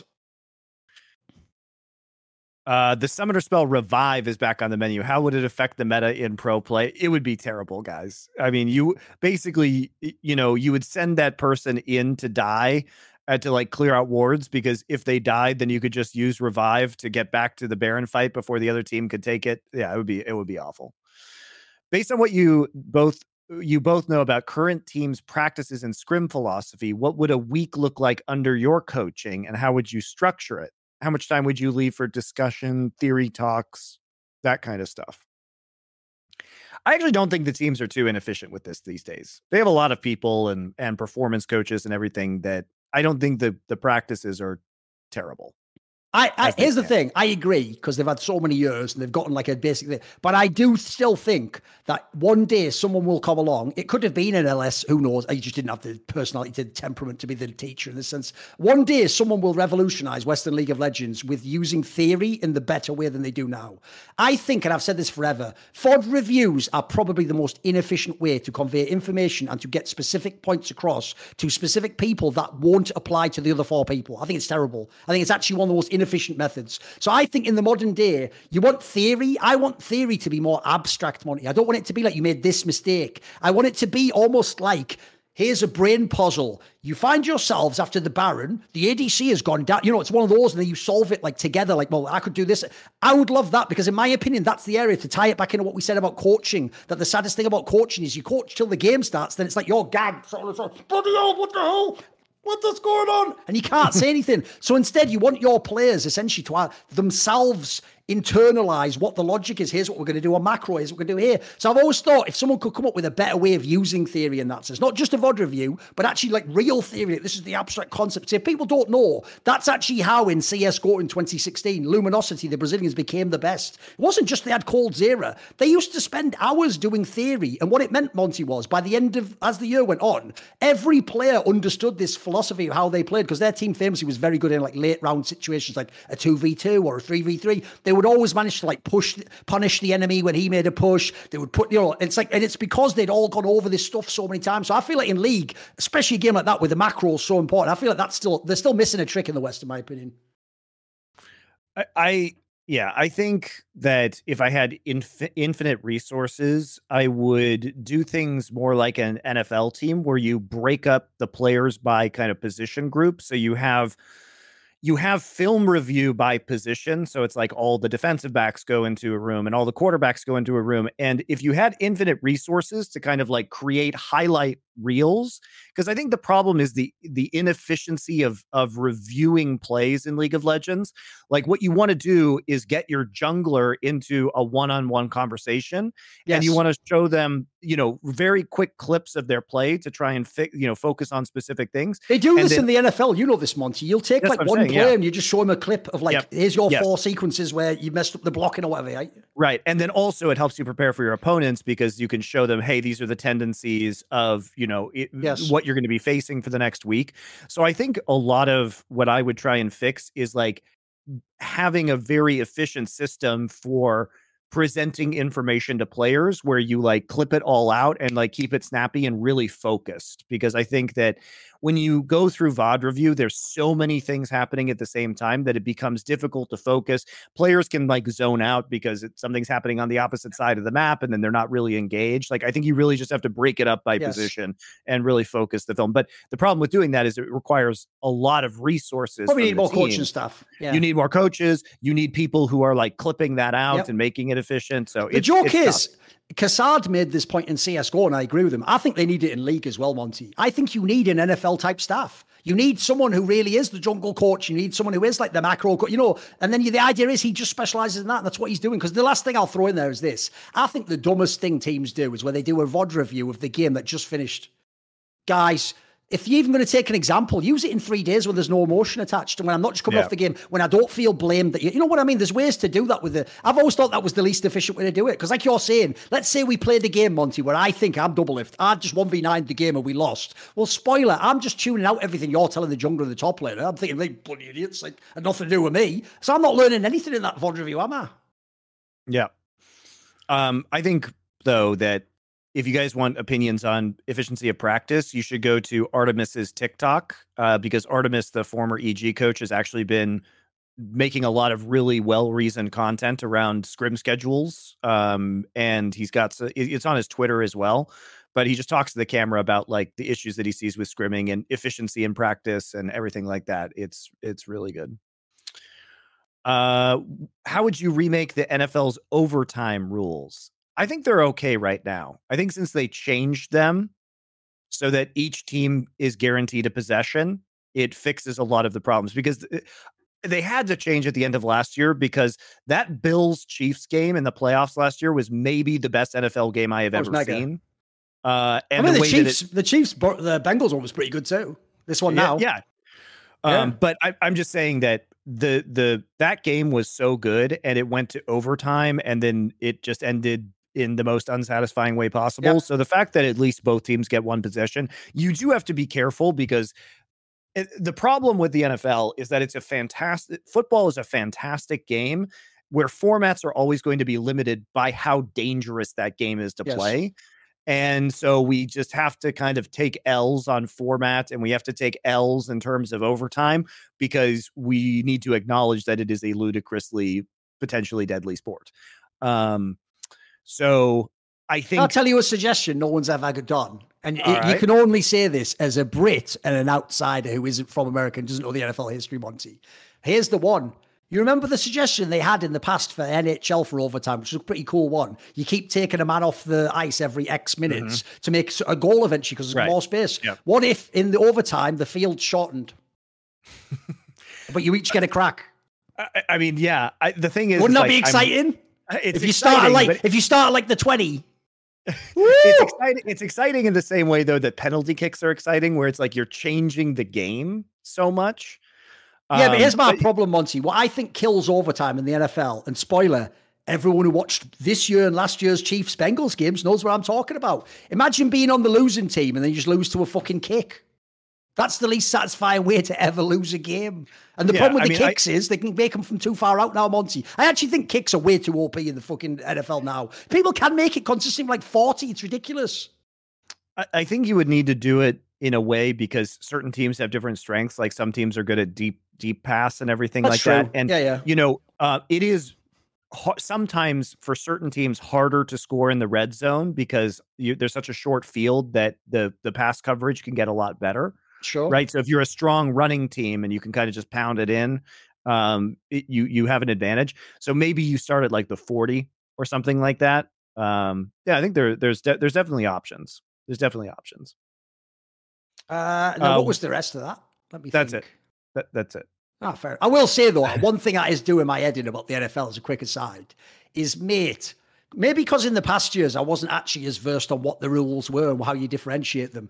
Dude, it has the exact same problem the NBA does, which is every single massive game has an insane blown call late. Yep. And the worst thing is I've noticed this, and now I've realized it's killing the game for me. I've noticed what NFL rules refs do, Monty, is the same NBA refs do. If you know you blew that call, but you're not going to stop, you're going to double down on it, you just try and give the other team a fucking stupid call right afterwards. It's like, you don't know, literally when you're a child, 2 wrongs don't make a right. Why would it make sense to call a bad foul on him when you? Because mate, some of these ones you get where like the most egregious are obviously where they're literally on the replay, the wide receivers like that, and then someone's just like, and karate chop, and then they're like, that's a legitimate player, and then meanwhile some fucking actual sick edge rusher will go in and almost put like Joe Burrow to bed, like, quiet, sleep, go down, and they'll be like, the unnecessary roughing passing. You're like, what is this garbage? Like, who the fuck made these rules? It's so badly officiated. I think it's badly officiated, mate. I just don't understand why they still haven't put in like a cameras and that. The sky ref where it's exactly. Like who can overrule. Yes. You could look at it and be like, nah, this was wrong. Come on, we have instant replay technology right now. Surely we can do this better. It's stupid. Because the problem is, because the TV is going to show you every angle. Like I always say, that Rams Saints one from years ago. Yeah. The reverse angle made it look so dodgy. You just knew it was 100% like pass interference, wasn't it? Yeah. Okay, what careers would you guys have pursued if not for esports? I don't know. I mean, I've always said, and spoiler, don't fuck around, I might still do it. The dream was always comic book writer. Yeah, it's never too late. Pretty good one. It's never too late.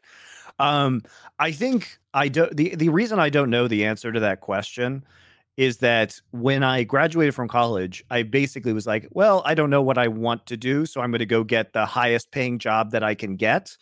And I was working in a law firm in New York City because I wanted to have options while I figured it out. And I wanted to have resources to pursue my own interests. And because I had been involved in esports, for years already in various capacities, when I saw an opportunity to do it, it was just fun for me. And I was doing it on the side. And it just, eventually the industry got to the point where I could make it a career. So I basically created options for myself in order to pursue whatever took my fancy. So the answer is I don't know, because I don't know if esports hadn't been going well, what I would have done with my time instead. Maybe I would have gone to a literature PhD program. I was thinking about I guess I can sort of answer this. Rice University in Texas has a PhD program in Western mysticism, esotericism, and Gnosticism. I was seriously considering going to that. So maybe I would have gotten a PhD in being a wizard. Basically. How to create a moral ethics values framework. That's an interesting question. Yeah, one thing I will say about that is the silly thing I think people do in the modern day, and it kind of shows how people have been sucked into this like commodified consumer culture, is they really do think it's like that guy there. You just ask what book should I buy to define my entire moral worldview of what's right and wrong universally through all of history, spirit and time, and how I should live?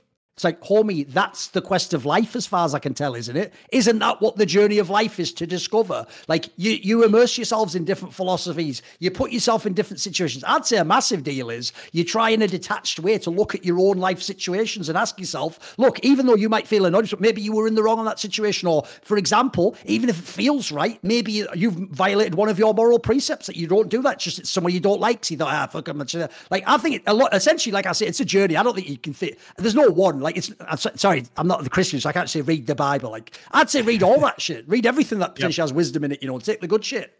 I think you have to go back to, I say this as an atheist, I think you do have to go back to religious texts, which offer a very large amount of accumulated human knowledge and things that fundamentally resonate with the collective unconscious, if we're using Jungian terms. I think you have to read philosophy. I think you have to read mythology and ancient stories that hold wisdom. And I think you have to put yourself in uncomfortable situations. I think you cannot have a moral framework without risk, because eventually you're going to discover a truth that goes contrary to groupthink, and you have to have the courage to stake out that moral position. And sometimes staking out that moral position means that it hurts you. From a financial, career, interpersonal relationships perspective. But I guess the way that I do things is, first off, obviously I take risks and I stand up for myself and I stand up for my beliefs.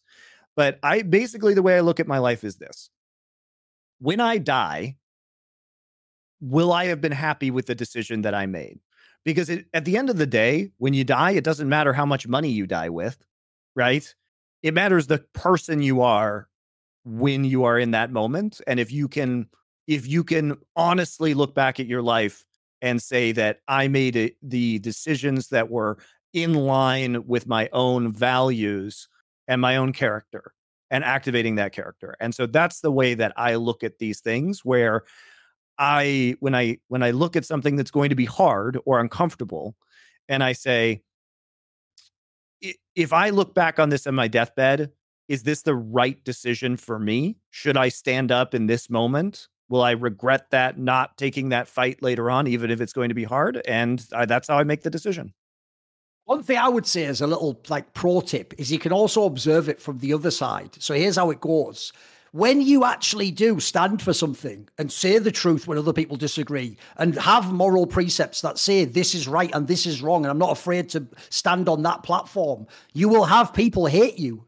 You must. It's necessitated, because logically the ones who disagree will despise you, will hate you. So here's how you can tell, in my opinion, like a compass, you're doing it right, and that it's what you want as your ethics. And it's when you have the right enemies. It's a myth that you shouldn't have any enemies. I love, for example, how ridiculous my enemies are. You know that famous Voltaire statement, thank God for making my enemies so ridiculous or whatever. That's how I feel when I see some of these idiots and when, for example, they can't actually beat me because they haven't got any evidence on me. I haven't done anything wrong, so they have to lie or they have to concoct something. In that way, it shows me actually I'm doing right. I'm doing the right thing.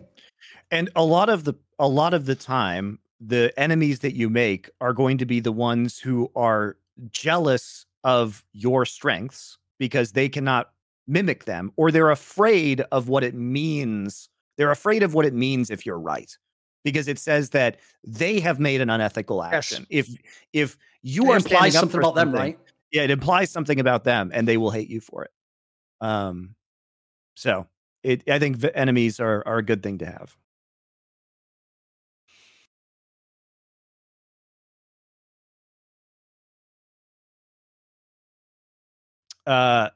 Answer these fun questions. Monty and Wolf are colloquially known as the Korean enthusiasts of this act, fellatio.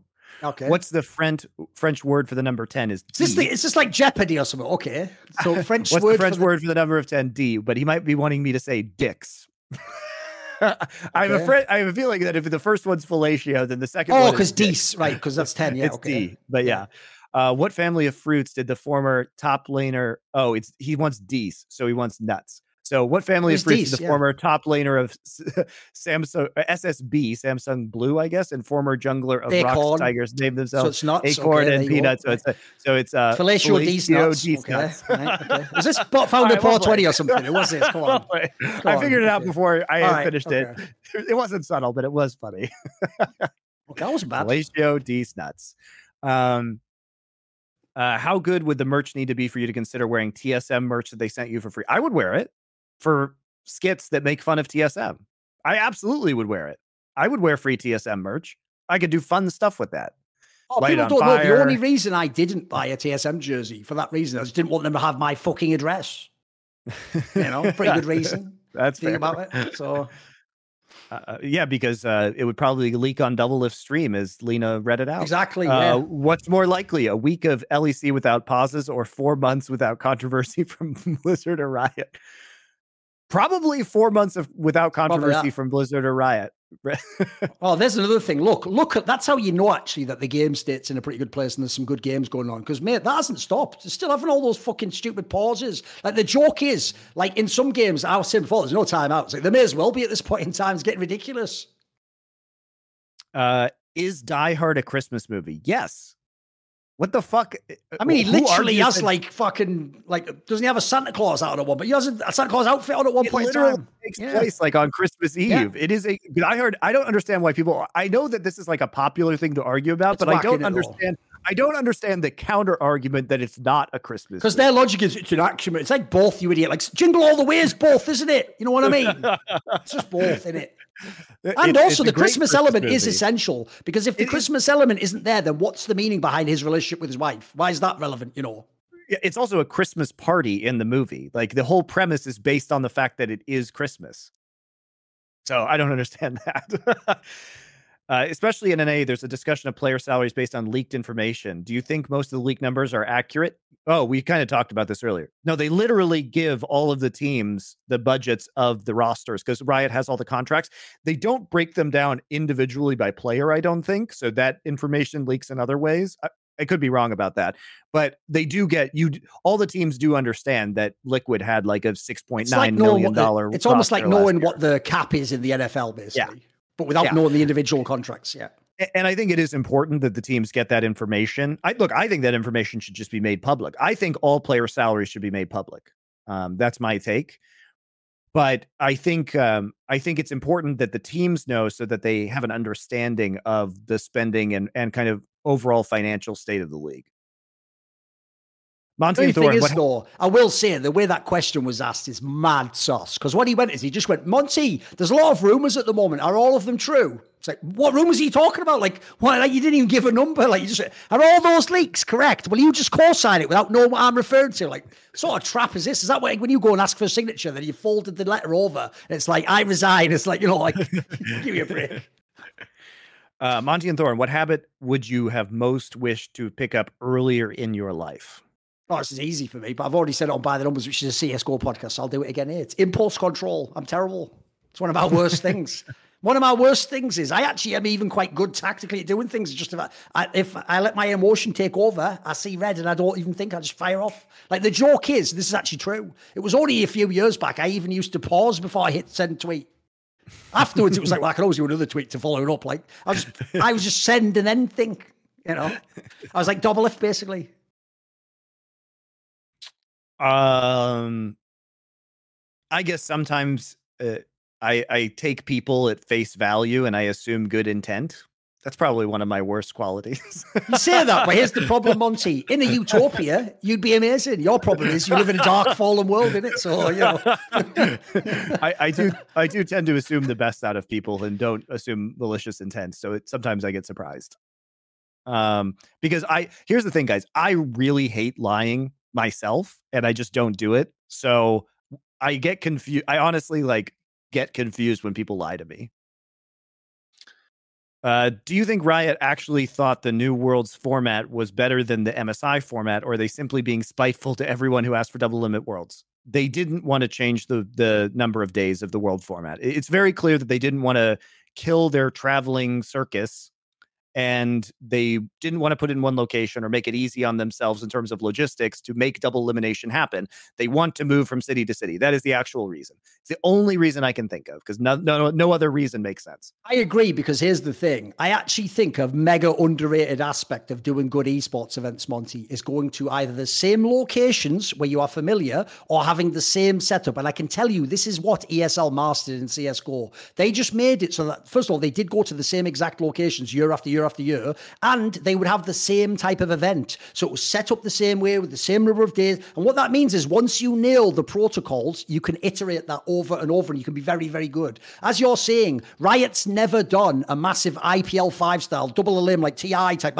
So the problem would be this. I mean, you've seen it with events like TI. If there's ever any problems on the first days, holy shit, batten down the hatches, we're all in trouble. This is going to be really fucking squeaky bum time. So the problem if you're Riot is this. Look, we might not like the competitive format, but they have nailed doing all the worlds. They always get it done. It always looks good. They must know how to do that type of, so what they're sort of saying to us, I get it, is sort of like, but I don't want to change like the winning product. Like I've already got a product I like. So I even though I don't like it, I can sort of understand why they do it still.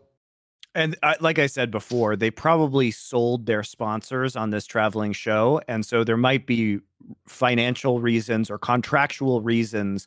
Like we don't know. Maybe MasterCard and Mercedes really want to have all these live activations in different cities. That might, sponsors demand this shit. And it wouldn't be weird. So, for example, at Worlds, they had MasterCard had a huge stage and stuff outside. The brands care about this stuff. They care about the live interactions with thousands of people, and they may just want to hit more people. I don't know. I just wish they would tell us the real reason.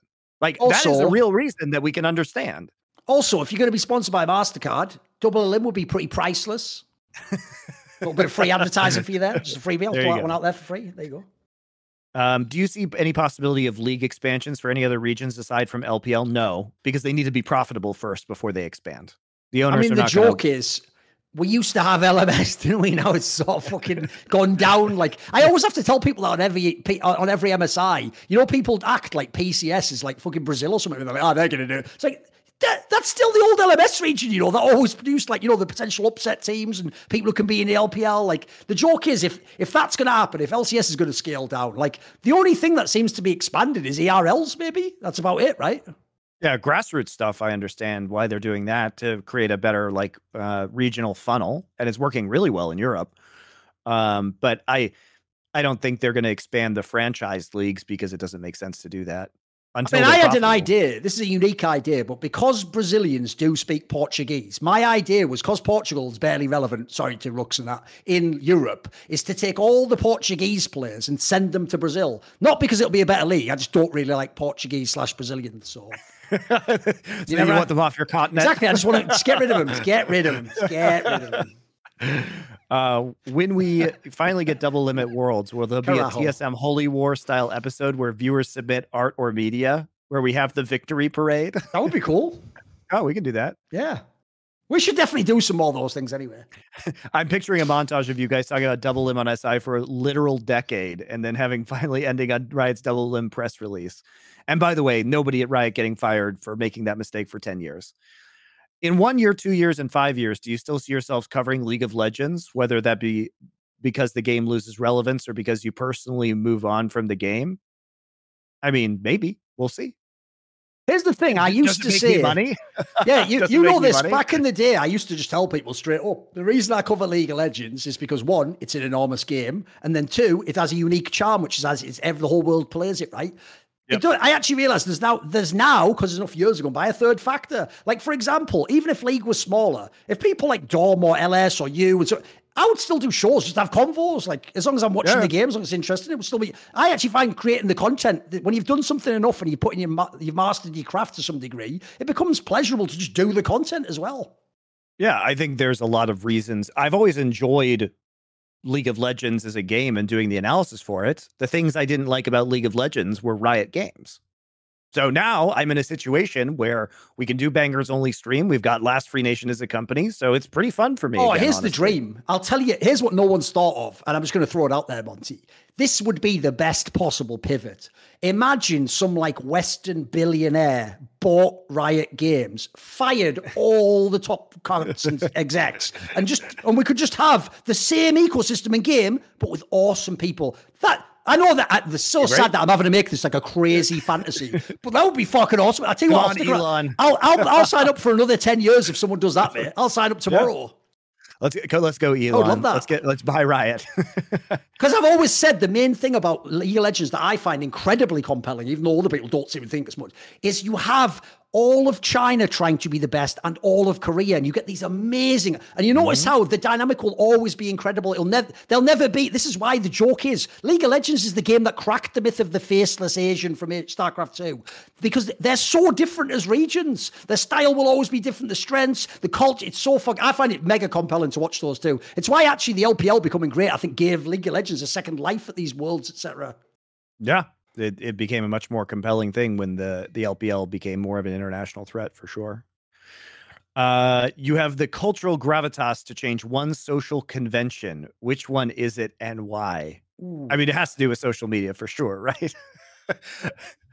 I think what I would change is the social convention that it's somehow acceptable to just completely. I wish on social media it was only allowed to say things you would say to that person's face. That would change the I will say, world. Monty, that is the most ridiculous premise for what social media is now. I know. Like, that would be like everyone getting beaten up. It'd be like the end of Jane. You remember Jane Silent Bob Strike Back at the end where they go and they fly and they beat up all the people who are the critics of them? Yeah. It'd be like that, basically. If you would. Yeah. So, I think you should only be allowed to say things on social media that you would literally say to another person. Do you want to know something you'd love, Monty? Because only people like you and Richard and Moses and Yanko know this. Do you want to know a very common thing that haters in CSGO have always said about me?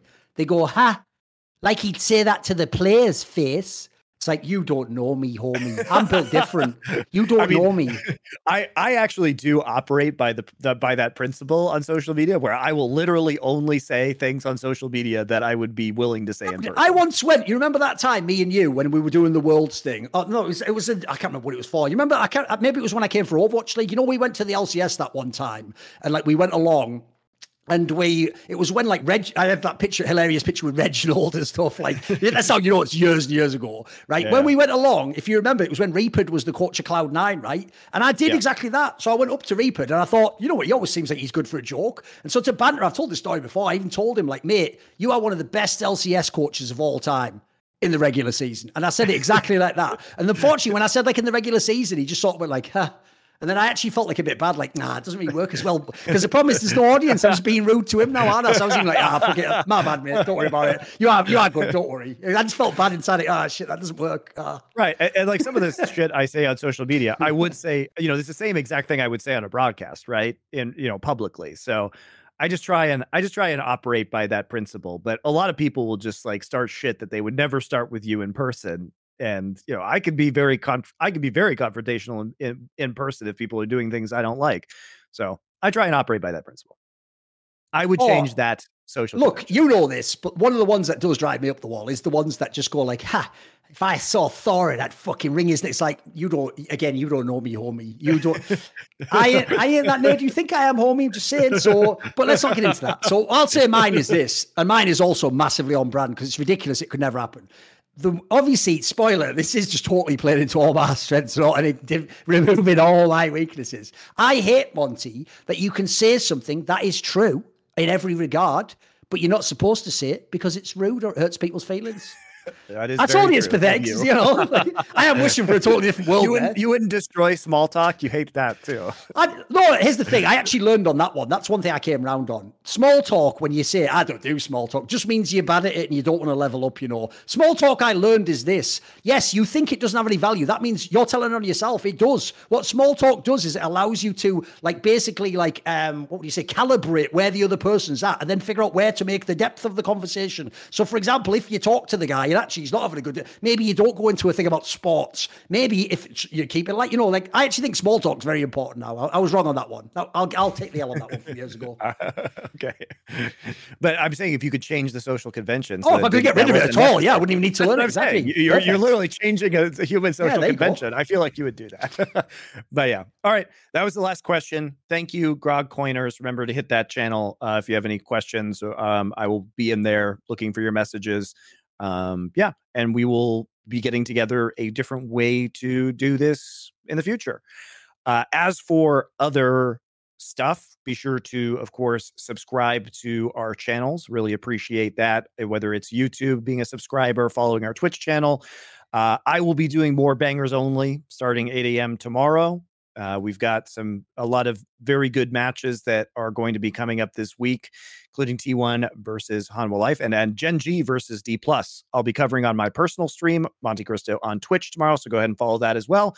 And we've got other shows. Power Spike started this week. It's a snappy show. It's about an hour-long segment base, so it's pretty different. We cover a lot of regions on that show. Monty Wolf Show. Best Damn League Show is going to be live tomorrow.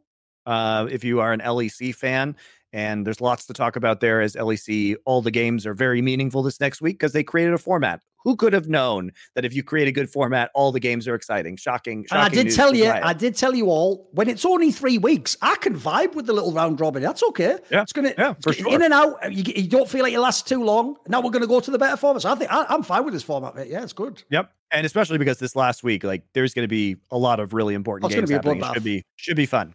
So thanks, guys. Thank you for supporting Last Free Nation. If you subbed on the stream, I saw a lot of you guys did that. We really do appreciate it. We will see you next week. Same time, Tuesday, 8 a.m. Pacific, 11 a.m. Eastern, 5 p.m. Central European time. On Tuesdays, VODs comes out on Wednesday morning. Goodbye.